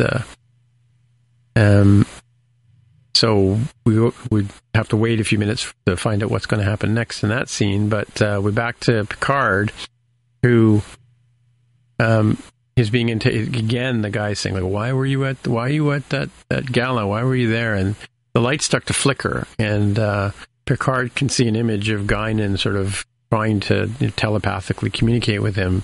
And she basically says, all humans are stuck in the past. And she repeats, stuck in the past, which gives Picard an insight into Agent Wells. And he looks at him and he says, well, why are you haunted? Like, what's haunting you? Tell me, tell me what was going on. And he tells him about the story and we see again the kid with the flashlight again, looking for his dog, and he stumbles across a couple of Vulcans, with their fancy equipment and stuff like that, and the pointy ears, and of course he starts running away, and as he's running away, the Vulcan kind of puts his hand on his face, and to kill me, he says, he was trying to kill me, and as the Vulcan has his hand on his face, you see them transport away, which is why the shimmering, he's always been, the Agent Wells has been, basically watching for signs of somebody being beamed in or beamed out, as he's, joined the FBI to try and, fight the aliens kind of thing, right? And then Picard says, well, how did he touch you, actually? How did he put his hand on your head? And the guy reaches over and puts his hand on Picard's forehead and goes, well, hang on a second, was it more like this? And he puts his hand in the sort of pose of a Vulcan mind meld and holds it up against his face. And he says, he wasn't a monster, he was a Vulcan. And he wasn't trying to kill you. He's trying to erase your memory so you wouldn't have to suffer through this like you've been suffering, because obviously the work wasn't, the meld wasn't complete. And he sits on the desk. Of course, now, what was rule number 1 about Fight Club? Well, that would be don't talk about Fight Club. Yeah, exactly. So he sits down on the edge of the desk and he says, I'm from the 25th century. And I'm here to save... Huh? This mission so far has gone really off the rails on the, do not mess with the butterfly effect, everything. They're like, yeah, so we beam into places, we make public spectacles of ourselves, we get caught on CCTV, we get arrested by the FBI and by ICE, yeah. And we confess to at least a few people at this point, oh man, not so good on that front. Yeah, exactly. We smash, windows and whatever. Yeah. So, yeah, I'm from the 25th century. I'm here to save Earth and ultimately the entire galaxy, and I need your help, which is pretty much what Picard says to everybody he meets. So Rios in his diagnostics determines that the Queen has hacked the transporters, and contacts Raffi to update her on that, and they have to figure out what to do next. And Guinan is back in the room with Picard, and she says, there's one thing about humans that I was sort of found puzzling, and that's, whenever you have a problem and you suffer some sort of damage or whatever, and you're broken, you don't leave it alone. You work on it, keep working on it, because you want to evolve. And in she's Picard asks how Q was, and she says he seemed kind of crazy, like, he just didn't seem like himself, kind of thing, right? Then, of course, Wells walks in with a box with all of his stuff in, and he's been fired. I didn't quite make the connection to why he's fired, other than the fact that he tried to report the man who cried alien. He says, I guess they had enough of his alien talk, and they, that I lied and I wanted to prove. Oh, he was talking about the fact you said records have been written, and the recordings have been made, and he was, I lied. I just wanted to be the one guy who could prove that aliens exist, kind of thing. And then, Picard says, well, maybe you didn't waste your time after all, right? And Guinan says, time, like, in my species, time is sort of a different thing. Time isn't what we all think it is, right? Some moments are meant to happen, even at great cost, like you losing your job. And it says, maybe you had to be that boy. And then he says, so I could be the man who's letting you go, kind of thing. Anyway, so as they're leaving, Guinan says to Picard, I can't wait to meet you in the future. And then, so Girardi is back with Soong, and she's telling him, that he's at a fork in the road at this point. He can either die a drunk, or he can live his future alone, or he can become the godfather of the future, sort of thing, where his work will be relished. And then she start walking out, and he says, well, hang on. How do I make sure the good one happens, And she says, Rene Picard will make a discovery, and if she doesn't make that discovery, it won't make your work obsolete. So if we can prevent that, then that would be the first thing. And she says, you got to stop somebody who's in my way, Picard, right? Stop Picard from preventing the launch, or making that happen, right? Sort of thing. And he says, I already ran him over with a car. What more do you want from me? Did he say that? I can't remember. No, that's what he should have said. Like, I literally ran the guy over with a car. What well, he was trying to run her over. He wasn't trying to run him over. Yeah.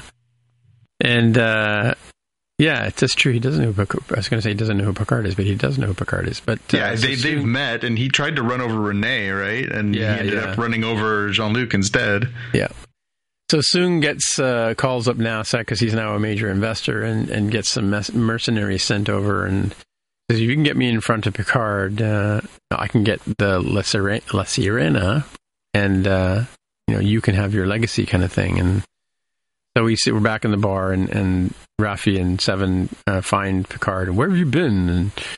And he starts to tell them, but they go, never mind, we don't care. And then they tell him that we got to get back to this ship, and thankfully Talon has a transporter they can use, and so they decide so Guinan and Picard say their goodbyes to each other, and she says good luck to him, and so on and so forth. And then we end with the scene where the mercenaries are there now, and Girardi goes over to them and starts to assimilate them, but with her newly formed tech. Which, by the way, I did mention earlier that Seven said it wouldn't be the best Borg technology because it's kind of a hacky version, so there may be some ability, like maybe like stormtroopers, they won't be able to fire their guns in straight lines, right? So in the next episode, but yeah, that's where we left off in this one. What do you think? Jaime? Get in there, Jaime. I wanted to note that I think the Vulcan thing really felt like a tip of the hat to Enterprise, right? In the Carbon Creek episode. Mm-hmm. Like, yeah, the timing isn't quite right. I know people on the internet tell me, well, that happened in the 50s. I'm like, bro, if that happened in the 50s and they just stuck around for a little longer, especially a very short period of time by Vulcan lifetimes, I could totally see the situation he has happening in, what was this guy? Probably happened in like the 80s or 90s, I guess, given his age. Was it Vulcans that were living with T'Pol on Earth? Like when they were observing? It was like her right? ancestors or something? Grandmother? Okay, something? Yeah. But this also was like the I guess so. It was also like the First Contact, where the Vulcans come and have a drink with Is that from Cochrane, right? So. Yeah, I mean, I think it's supposed to have overtones of all of those things. I think we're supposed to get the idea that perhaps the Vulcans pop by from time to time in the 21st century. I think they're just not convinced that humans are worth interacting with, but that doesn't mean they can't do a little scientific research while they're here. Right. Yeah. Yeah. What do you think, John? Yeah, I think you already mentioned that you kind of sort of read through the. What I think was cool for me was because I watched the first part and then went and did work for a while and then came back and watched the rest of it. I'd forgotten about the little clip of the kid in the beginning because it was really short. You know? Yeah, I think it was kind of I guess it's an episode to be expected at this point, right? So we've got 2 episodes to go. So this is continuing to build the stakes. So, you know, they've got the different things going on. We've got, you know, Q, a little more revelation about him. We've got, you know, I sort of extricated ourselves from the FBI trap thing that they ended on the last episode. But, I think this one was really just about setting the stage for sort of the climactic last couple of episodes where now we see that, you know, Jurati has gotten these rare elements that she needed so that she can actually properly assimilate. So she's got this crew of people now. So when theoretically in defending La Sirena next episode, they kill a bunch of these people, well, they were going to be Borgs anyways, and they had to die.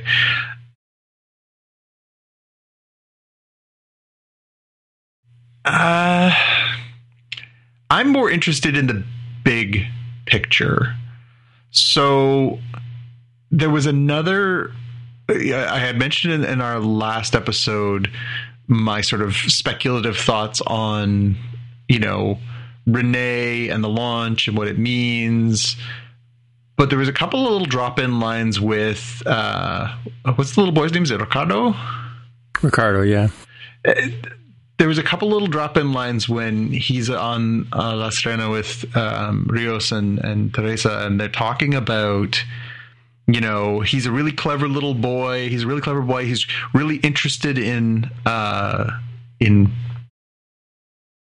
flowers, plants, I think they said. And I just feel like it feels like another set of breadcrumbs for, like, he's really important. There's something about this kid. I don't know. Yeah, I was thinking the same thing, actually, yeah. I wonder if, you know, again, obviously the whole thing around the Europa mission, it's not a complete red herring. It wouldn't be. But then Q was talking in riddles, as Q is prone to do, and sort of saying, well, you know, it's not about, how did they phrase it? It's not about the trap, it's about the escape. Yeah, it was exactly. The skip is the important part, is what Q said. Yeah. I don't know. I'm trying to piece it all together, and that's the part that sort of keeps my mind occupied, and I'm trying to figure out, like, how does this all play out? So Rios and Teresa are falling in love. Okay, sure. The little kid now knows about, like, spaceships and stuff. So what do they do about that? They're going to be on the ship when theoretically everybody is now going to regroup back at the ship. So the crew's going to reunite. They're going to have to defend La Sirena. That'll be the next episode, right? Yeah. So I guess the question is, how does this all culminate? What is the big sort of MacGuffin thing that Q is trying to sort of show Picard as his last gesture before theoretically his death? And is it about the Picard legacy as has sort of been sort of telegraphed?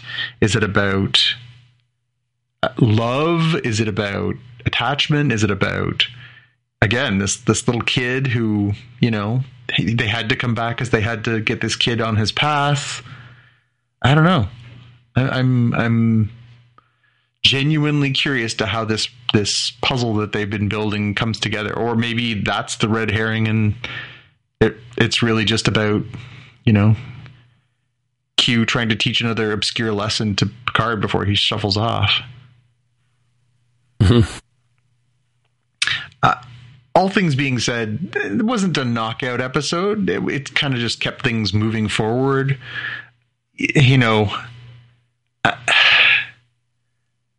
I guess any time where, you're faced with the sort of, authoritarian symbol like the FBI guy is in this one, and in the end you basically end up, confessing all of your sins, you probably didn't win, although you did go free, I suppose. But it's I come back to the there's somebody there that you need to. Was it the Borg Queen that said that? There's somebody there that needs to help you, because I mean that's is it Guinan that's helping, or is it Talon that's helping? Is it? I got the impression that this was the end of Guinan on this series. I don't think we're seeing her again, but we got no Talon in this episode. The point was that there was one particular person that was supposed to be able to aid Picard in this whole thing. Like who's the significant character? Is it Rene Picard? Is it Talon? Is it Guinan? Ricardo. Is it Agent Wells? Is it Ricardo? Exactly. Mm-hmm, mm-hmm. Like who's the secret sauce here that's going to make everything go away, right? Mm-hmm. Yeah. I was trying to figure out, because they had said that what Renee's notable accomplishment is that she goes to Io and she discovers a microorganism that changes the course of human history. Right.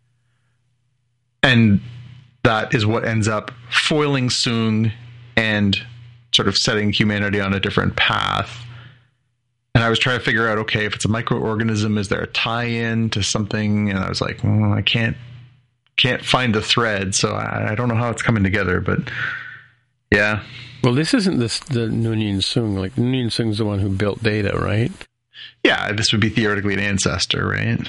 Although it's funny because they make a point of saying, like, you basically die in a pool of your own vomit if you don't go down this path. And I guess somewhere in there he manages to actually procreate. I don't know. Yeah, that's true. Because like how does his line get carried on if he's not around, right? So yeah. I don't know. It'll be interesting to see how they do bring this all together in the end. Mm-hmm. Couple episodes left.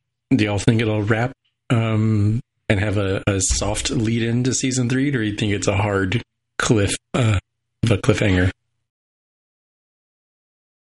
I think it'll probably end proper, although I love where you're going with that. I mean, again, we already know that we're getting the TNG crew back for the next season.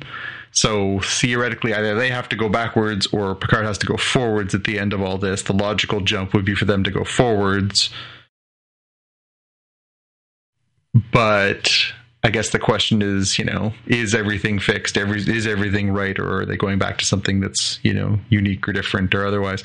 I think it would be disappointing for them to alter anything dramatically in the timeline and not have those people be the same people that we love for a third and final season. I mean, ostensibly season 3 sounds like it's going to be, the TNG wrap up that I think we all really wanted, but never got because Nemesis fizzled.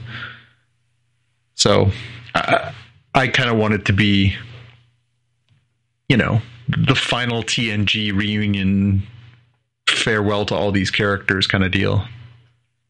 And I don't know that I want timey-wimey stuff to interfere with that. I don't know if that would be satisfying. So the thing that's puzzling me is how will they reset the timeline to the point where it's like untouched? I mean, there's lots changed in this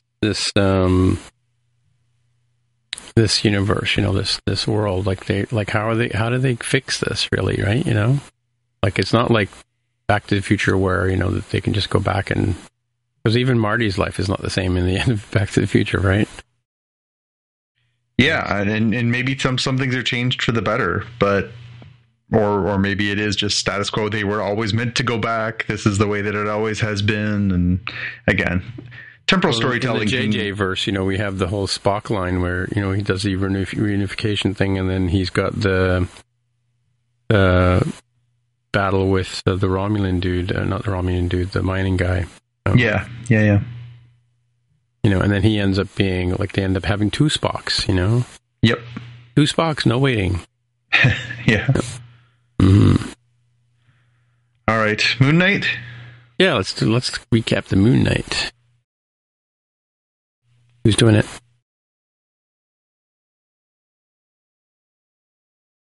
Isn't it Jaime? Is it me? I can't remember. We had conversations.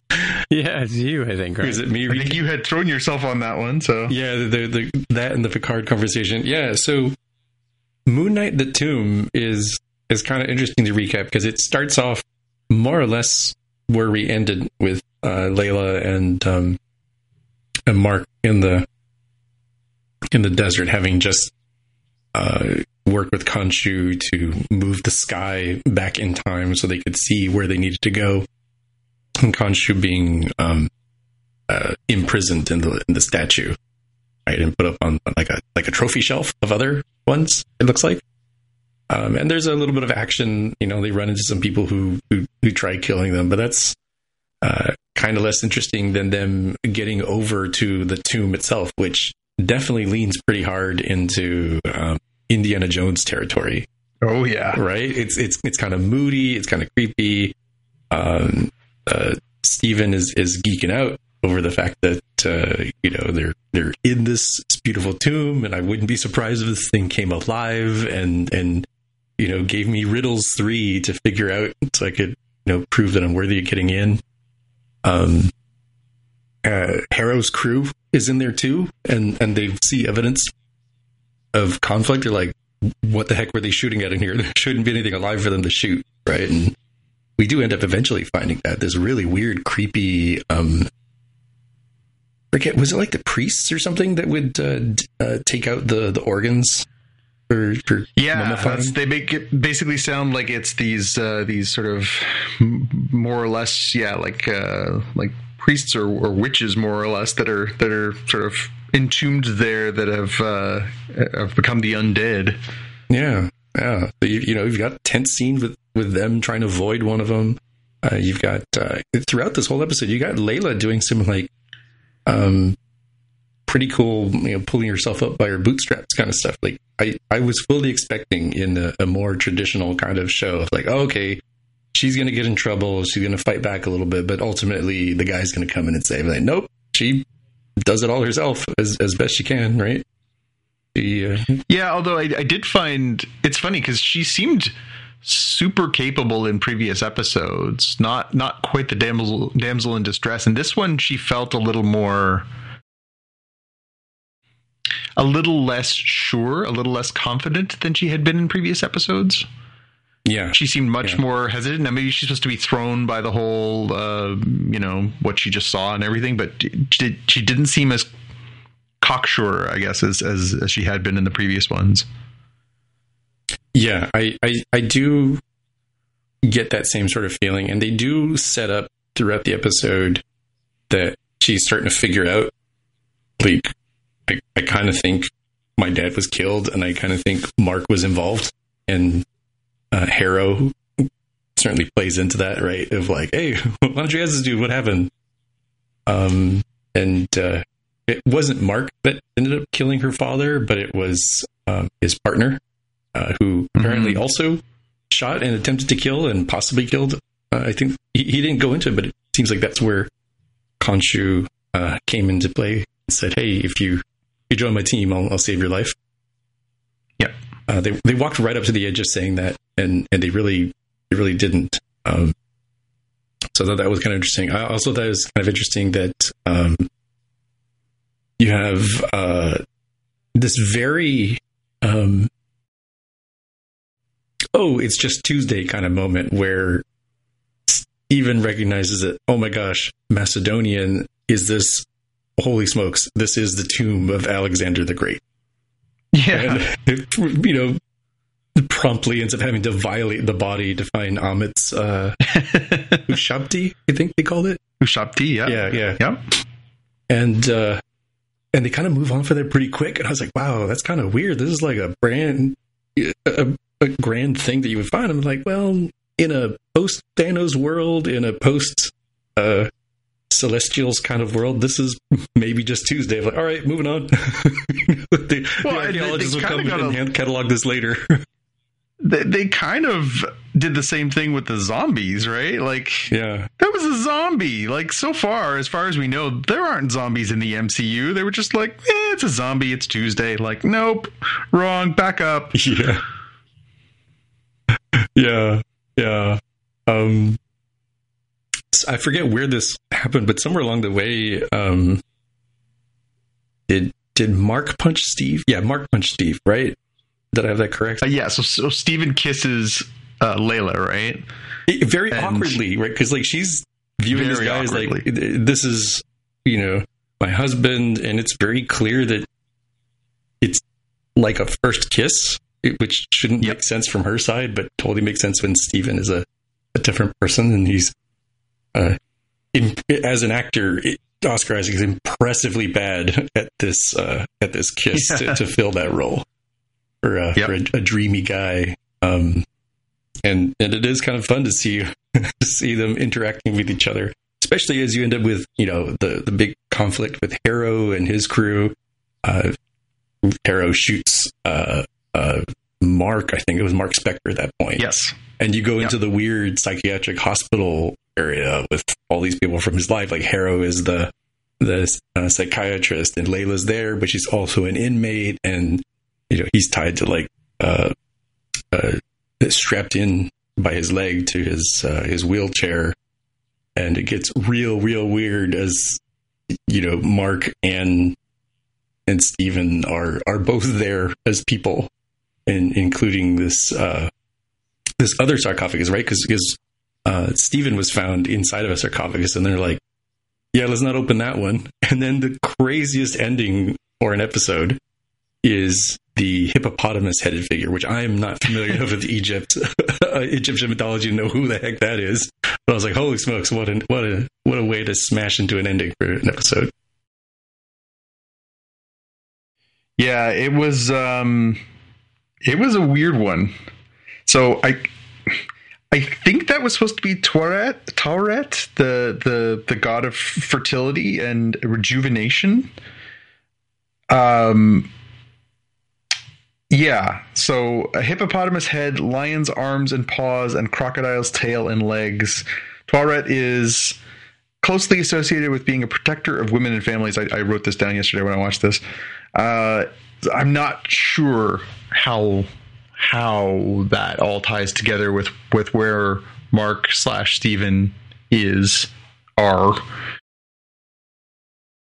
But yeah, it's this was a real twisty turny bizarro episode to go from, like, as you say, a Raiders of the Lost homage to Alexander's tomb, zombies, Harrow and Layla, and the sort of the learning the truth that Mark was there when her father was murdered, and then spinning that around into Mark being shot, and then waking up in the hospital. I think it was pretty clear that was inside of his mind, but then we know that he has a sort of fractured mind, and so how does that all play out? And yeah, it's this was very weird. It was a very weird episode. Yeah, I like the whole 12 Monkeys aspect of it. I mean, is this really? It's also a bit Loki-ish, in the sense that I'm making that a verb too. That it's kind of you flip from one reality to another kind of thing, Mm-hmm. So begs the question now was the first four episodes in his head, or is this last part of this episode in his head? And yeah, I don't think so. I think the idea is we're supposed to be like, it's supposed to be that sort of is he just crazy? Psychosis. Well, I mean, that's what they say. The definition of the difference between being insane and psychosis is one is you build a fantasy world, and the other one you move into it. So this is obviously but it's interesting that it's all very clean and Harrow is, as the head doctor, is clean cut and realizes all the stories that Mark's been telling him, kind of thing, like relaying all this stuff about.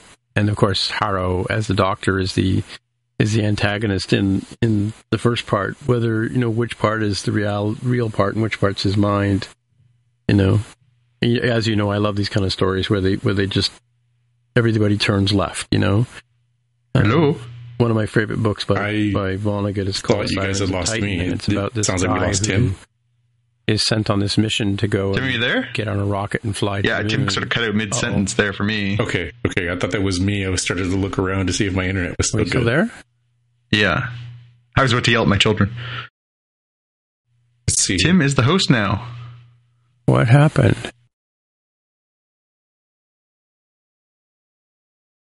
Your recording's still working on your end, right? Are you there? Can you hear me? Hey, there you go. Yeah, Okay. You dropped off there for a second, Tim. You were mid-sentence and you just sort of disappeared. Well, I stopped talking because all of a sudden the Zoom call sort of said, "Oh, the Zoom call's over." I'm like, "No, it's not." Weird. Yeah. Anyway, so I'll just keep going. I don't know how far you heard about that, but what's the last thing you heard? I did stop talking intentionally. Well, as long as you have your recording, I think we're okay. Yeah, where was I going with this?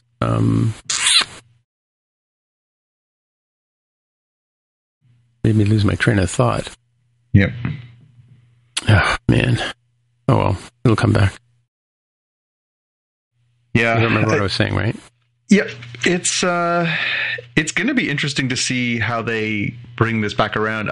I'm actually genuinely surprised that we didn't get the Jake reveal, the third personality reveal in this episode. Again, more allusions to it, as you said, in the hospital. We saw the third sarcophagus shaking like somebody who wants to get out. Yeah. But given how far they leaned into it on the last episode with, well, that wasn't me, it must have been somebody else, and they kind of built towards it, I thought we were going to get that here. And I'm surprised that 4 episodes, full episodes in, and lots of hints dropped through this that we haven't met that third personality yet. Yeah. Yeah, interesting story. I mean, they've only got two more episodes to go. Two more to go. Only 6 total. Yeah. So I guess at this point now we're 2/3 of the way in. So this one, again, I found really the idea intriguing. This is the first MCU whole cloth new character that we've gotten on Disney Plus. And, we talked about it a little bit with Shang-Chi and with the Eternals as sort of the newcomers on the movie front last year, that, people weren't super excited. They were curious, but not like, oh my God, can't wait. Shang-Chi, I think, got a lot more praise. I think Eternals took a little bit of flack. This is the first time we've had something that was not built on previously known characters, previously built IP through the movies that people are familiar with. Are you finding it engaging you? Are you finding that it doesn't feel connected to the MCU? Are you missing that sort of familiarity of the MCU? Like, are you waiting for guest stars to show up like so many of these previous things? Are you waiting for a Marvel-y twist to this, or are you just happy with the story as is? I hadn't thought about it from that perspective, that it is fairly separated from the others, at least where it's starting from here. I guess I haven't missed it because I haven't, I guess I implicitly know that it's part of the overall plan for the current phase. I just haven't felt like I was missing the connection to the other stuff. Maybe because we already had the other series that had connections to other stuff. Whereas if they had, come out of the gate with this one, maybe would have been like, oh man, this Marvel stuff is so weird on TV. How come it doesn't connect to the regular stuff? Yeah. Like it could just be timing, and that they scratched that itch there. So I'm kind of like, yeah, I totally trust you. You'll probably tie it together in some way. I'm curious too, So it was sort of widely made known before Moon Knight came out that Oscar Isaacs signed only for this 6 episodes. Oh, really? Oh. He made it clear that he understood from working on Star Wars previously that he did not want what he called the golden handcuffs of, well, I've got the job security, but I'm tied to something. So even if I'm not loving where they're going with the character or what I'm doing or whatever, that I'm stuck doing this over and over and over again. I think that's interesting. Now, he hasn't said, I'm not doing anymore. He hasn't said, I won't be in any movies. He hasn't said, I won't do a second season. What he said was, I'm just doing this for now. So I think he's keeping his options open to say, if this works and I like it and I enjoy the experience and I can come back and do some more, I will. Or if I see a good script that fits Mark/Steven/Jake/Moon Knight in a logical way, then cool, but I'm not committed to doing that. It makes me kind of excited, though, because I kind of feel like they have to wrap this up in a satisfying conclusion. It can't just be another, what a twist, we're going to go watch this new movie, it's going to be tied into this thing. Like, they kind of need to land this plane in the next 2 episodes on the chance that Oscar says, you know what, I'm a great actor, I've got parts throwing at me left and right, I do not need the money because I was already in 3 Star Wars movies, and I'm done. So I'm kind of hopeful for this being a really nice, tight 6 episodes that tells a full story and isn't just about foundation building, which Marvel is so known for now. Where does this Moon Knight go in terms of the comics? Like, is it like in the graphic novels? Is it like a whole series of, like, you know, runs, or is it like one story that somebody wrote? No, I mean, Moon Knight's been around since the 70s. He was sort of a supporting character initially, popping up in originally in Werewolf by Night, which was a popular 70s sort of horror-ish comic, and later teaming up with Spider-Man and some other appearances. And then he got his own series that ran for just about 3 years in the, I would say, early 80s, and has come back. He's had different short-lived series. He had another five-year run on another series. Over the past, I'll say 8 to 10 years, there's been a more consistent sort of series of Moon Knight series taken on by different people. So Warren Ellis, famous writer, took on and did a run. Jeff Lemire, who is a Canadian creator, a tremendous writer and artist, he did a pretty well-known run, and they've all sort of taken turns expanding on the original principle of, you know, this person, you know, again, it was the 70s, then it was the 80s, then it was the 90s, then it was the aughts. They haven't always dealt with his mental health in the most healthy ways. You know, it was, you know, he's got split personalities, he's a crazy person. Okay, well, that's not what somebody who has this, you know, kind of condition is thought of nowadays. So they've dealt with it with, you know, more and more sort of thought and refinement and creativity. And some of the new stories are really fantastic. And I think that's where they're drawing some of the inspiration. Is clearly the Lemire run is an inspiration for this. But it's going to be interesting to see, you know, what else they add in 2 more episodes, or if they focus on let's try and land this in a nice, tidy fashion. We can always, if we get a second season, or if we decide to bring him into another project, you know, Marvel's already announced, Disney has already announced they're going to do a Werewolf by Night adaptation. So now people are thinking they're going to end up doing what is known in the comic books as sort of a Midnight Suns, which is sort of the horror-based comic book characters. It'll be interesting to see how they end this series, if they leave the door open. I imagine they will leave the door open, because I don't think they want to run out a six episode series and then just be like, and that was the last we heard of Moon Knight. But I also think it has to end in a somewhat satisfactory manner. Right. Right. Cool. Well, we'll see. In the meantime, let's move on to our watch list. And Jaime, you're up first. Yeah, I apologize because you're going to have to go on eBay to get these because they're sold out. What I'm talking about here is the Folio Society's just beautiful editions of The Lord of the Rings. These are $1,500 or $500 a piece for each of the books, but beautifully bound sets, beautifully illustrated. They're the kind of ones that will look great on the bookshelf. They'll look great when you're reading them to the children, to the grandchildren, and bequeathing them to your descendants. They're just amazing. It's probably worth looking at the YouTube video on these. 1,500 is a little pricey for my library, but I was definitely quite jealous to see that these existed in a limited to 1,000 numbered copies. And they've got more stuff. I was not familiar before this with the Folio Society, but they've got other cool stuff. Peter Pan and Wendy, or Peter and Wendy, apologies, and Hitchhiker's Guide and other stuff.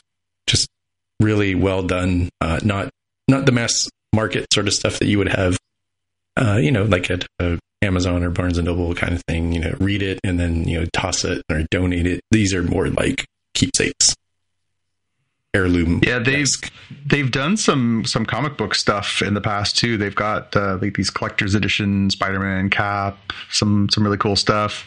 So I've been aware of their products for a while. I didn't see the Lord of the Ring ones, but they do make these lovely books, but damn, are they expensive? Like I looked at the Captain America one and the Spider-Man one. I think they were about $150 a piece. And I certainly have some very high-end books in my collection, but I think when I saw them, I was like, well, let's best not to smoke that crack. I'll just try and stick to the crack I'm already smoking over here. I don't need any more drug addictions. Thank you. Yeah, $1,000 or something, right? They're, again, all of the books they produce are beautiful, but boy, that's a hobby that'll get you fast. Yeah, these ones are the run was $1,500 US, Tim, or 1,000 pounds. It looks like. But they're like for those who are kind of wondering about the quality, it's like if they had printed the Bible and your priest was using this to give sermons. It's that level of quality of like this is going to be hanging around and be used quite a bit for a long time. This isn't the read it on the bus all dog-eared kind of thing. This is a scholarly sort of take on it. Okay. Cool. Next thing I've got is Star Trek: The Next Generation, the animated series, YouTube short with accompanying how we made this, which came out a few days later, which is interesting. So it takes that Star Trek: The Animated Series style and applies it to one scene from TNG with the best of both worlds, and it is brilliant. It looks great. It looks like, wow, I kind of want to see this become a real thing. Paramount Plus, go figure out a way to make this happen because this is fun. You guys end up watching this? Really cool. Yeah. I'd like it. Go for it. It felt right. And the video that shows how the guy animated this, where he intentionally took the limited animation that is cost efficient to make. The TV grain, an artist doing this for an animated series wouldn't try to literally recreate the bridge of the Enterprise. They do an artistic interpretation of the feel of the bridge of the Enterprise D. And I was like, yeah, that's true. And he even did this one angle that he's like, I don't think they literally did this in any episode where they would have had to have had a crane on top of the bridge looking down. And he said, oh, you know what? Even though in the real episode there were normal human beings, I'm just going to put an alien here at the helm because why not? Right. In animation, you can do that. That's why you have lower decks with Dr. T'Ana, right? A harder to do in real life character. Well, in the original series, there was an alien at the comm like, flying the ship. Yeah. The animated So series. it stays in the same spirit of that thing. Great homage. Cool. Whose link is the next one? Is that link? I think that's the same one, right? Is that the follow-up? Oh, that's or? one I put in. Yeah. Okay. Right. So I've got a couple things. The Venom sequel, Venom Let There Be Carnage, is dropping on Amazon Prime on April 22nd here in Canada. I think it's the same across the States as well for as part of the subscription. So I will make an effort to watch that in the same way that I watched the first one, I think, on Amazon or Netflix or something like that. I don't know that I'm going to make it a priority this weekend, but it is nice knowing that it's there. I'm taking the big bag of popcorn theory introduced by our good friend Jaime Lopez, that I think this is, it's not going to be high intelligence. I don't think you're going to have to work very hard, but if you're sitting there with a big bag of popcorn and some time to kill, it'll probably be, blow up pretty good. So I think I'll make an effort to watch that one sometime in the next little while. Cool. What I am very excited about is Barry, the HBO series, returning this weekend. So it's been almost 3 years since Barry's season 2 wrapped up. I don't know if either of you have watched Barry so far, but I found it to be an incredibly affecting series. The performances are incredible. Bill Hader is sublime in it. Henry Winkler won an Emmy Award for his performance in season 2, and well deserved. And Sarah Goldberg has been unbelievable as the sort of main female lead, and she's been her performances have been astonishing. So there's so many good performances. There's so many good actors. It's almost a perfect dark comedy. It vacillates between being hilariously funny and heartbreakingly sad from episode to episode. And I'm so excited to see more from this world that they have created the first couple of seasons. So I'm definitely going to tune in on Sunday for that one. Drops on HBO Max /HBO and Crave here in Canada on the 24th of April. I haven't gotten into this one, so I would probably have to start, for the first season, and might maybe coincidentally do it because I'm thinking this weekend or the next I'll do HBO Max to watch the Batman binge Peacemaker and maybe see if I can get into Barry, because in our household we tried getting into the Kaminsky Method as hypothetically a comedy, and we said this might be a little bit more dark. And Dark is doing a lot of the heavy lifting there, comedy. It wasn't funny, haha. It was more like, oh man, that is harsh. Like the very first episode. The story for Barry is that he's a hitman who, he used to be in the U.S. military. He comes out and he becomes a hitman, and one of his jobs basically brings him to Los Angeles. While he's there, he audits this acting class, and he just falls in love with it and decides, I don't want to be a hitman anymore. I want to be an actor.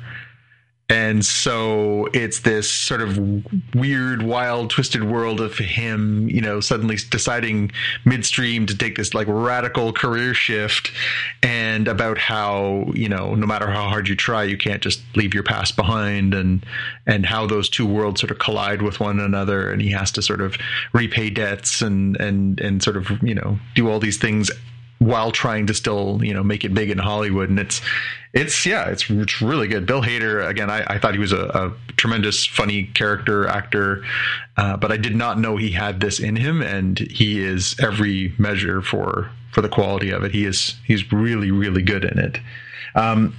Working on the binge side though for you, Jaime, is that it's only like 30 to 35 minutes per episode, or 25 to 30 minutes per episode, and there's only been 2 seasons of 8 episodes apiece. So 16 episodes, you're looking at about 8 hours a watch. That's it's not bad. That's achievable within the 1 month subscribe to HBO Max and then promptly quit unless they come up with something else. They're also doing 8 episodes, and that episode starts with this Sunday. So you'd have to math that out too. So it needs to be good for me to continue at some point in the future, That's but right. not so good that I feel like sticking around for that extra month. Yeah, the brand new world of streaming, right? Yep. Well, I think the writing's on the wall. What you do is you drop Netflix for a couple of months and you pick that up. That certainly seems possible. That might happen. Yeah. Although finishing up Cobra Kai and crap, what was the other? I needed to do the Witcher season 2, and I'm partway through. Russian Doll is the That's one I'm right, going to Russian Doll. I'm going to watch the whole thing this weekend. Yeah, I haven't seen that one yet, and doing Cuphead, partway through Cuphead, and Nice. You know what? I should just stick to season, because what I'm doing is I'm doing a whole bunch of things at once. I've also got to do Disenchanted, because I'm like partway through that too. Yeah, I haven't seen that one yet. I need to focus my attention. Get your priorities straight. One season at a time, and then do another season, and then instead of context switching between all these seasons. So can you download Netflix if you're traveling? Yeah, I do that all the time when I'm going on airplanes and stuff, which is more common now again. Word to the wise, HBO Max, if you're paying for the Max stuff, lets you download. Netflix, I think every tier possibly lets you download. Paramount Plus lets you download. Hulu, the cheap plan I'm on, does not. Amazon lets you download.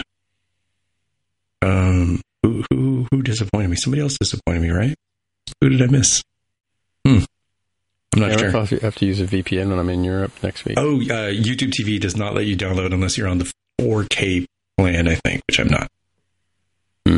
So it's one of those annoyances. Like, are you serious? You're letting me download for like the handful of times I'm going to use this on an airplane? You're seriously going to hold that to a premium tier?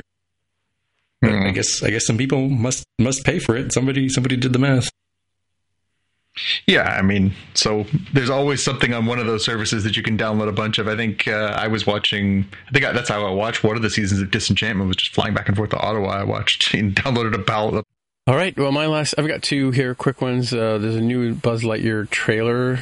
Second trailer just came out. I'm not sure when it came out, but yeah, I just saw it earlier today, and I just wanted to point that out. If you're into that kind of thing, it looks really cool. It looks a little more extended than the other one, sort of different take on the travels, more looking at some of the characters who are going to be in there. And my last one, this literally hot off the press, just got announced, is the Lego Landspeeder, Luke Skywalker Landspeeder, which interestingly costs as much as the Space Shuttle Discovery model. So it must be a deluxe version, because I have a set that has the Landspeeder that came out probably 6 or 7 years ago.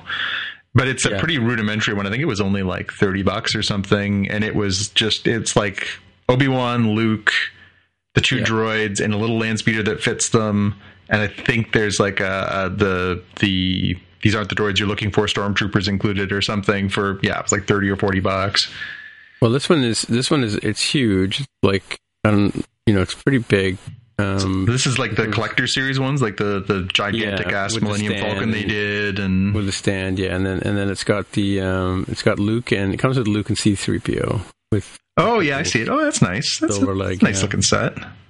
$269. Yeah, and if you look Canadian. At it on the table, it's got to be like 12 or so inches long, right? So they're calling it a reboot, right? So yeah. But I wonder if part of the price is because it's got the Star Wars name on it, right? Well, yeah. I mean, again, for $270, you can buy a lot bigger and fancier Star Wars with Lego sets. Although, again, this is almost 2,000 pieces, so it's funny though. It's one of those sets where they're like, it's 2,000 pieces. I'm like, yeah, but a lot of those pieces are under the hood, you know? True. And that new Ecto, it's the Ecto one, the re-one from the Ghostbusters movie, is the same price, roughly $259, $269. So Canadian, so it's probably like, what, $50 American, I mean? It is $214 US. I just looked up the conversion. Not cheap. Yeah, it's $260 here, yeah. It's expensive. But it ain't no Millennium Falcon, that's all I gotta say.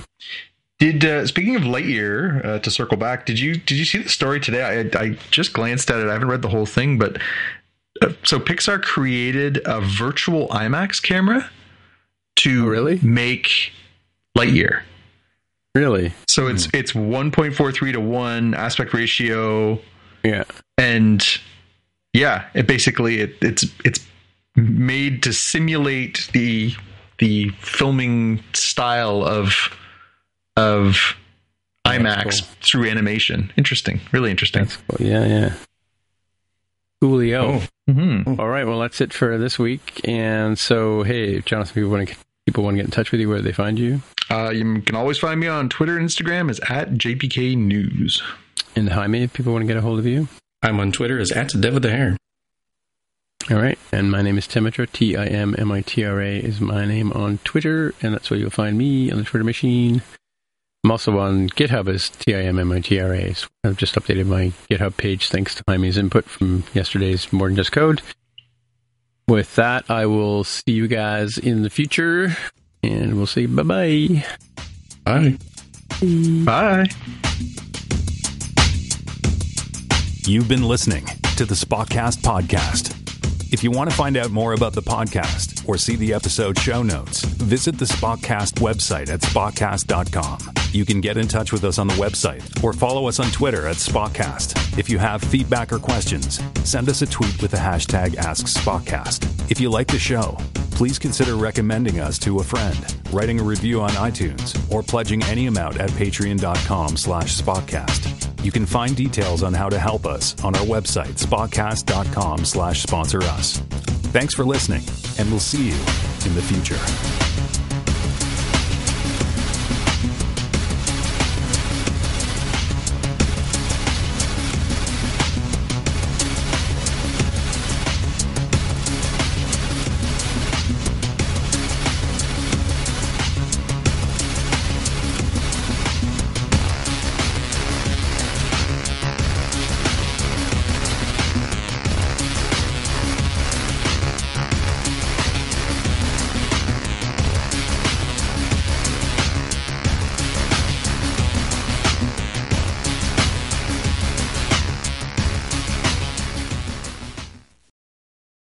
As humans, we're naturally driven by the search for better. But when it comes to hiring, the best way to search for a candidate isn't to search at all. Don't search, match with Indeed. When I was looking to hire someone, it was so slow and overwhelming. I wish I had used Indeed. If you need to hire, you need Indeed. Indeed is your matching and hiring platform with over 350 million global monthly visitors, according to Indeed data, and a matching engine that helps you find quality candidates fast. Ditch the busy work. Use Indeed for scheduling, screening, and messaging so you can connect with candidates faster. And Indeed doesn't just help you hire faster. 93% of employers agree Indeed delivers the highest quality matches compared to other job sites, according to a recent Indeed survey. And listeners of this show will get a $75 sponsored job credit to get your jobs more visibility at Indeed.com/podcast. That's Indeed.com/podcast. Terms and conditions apply.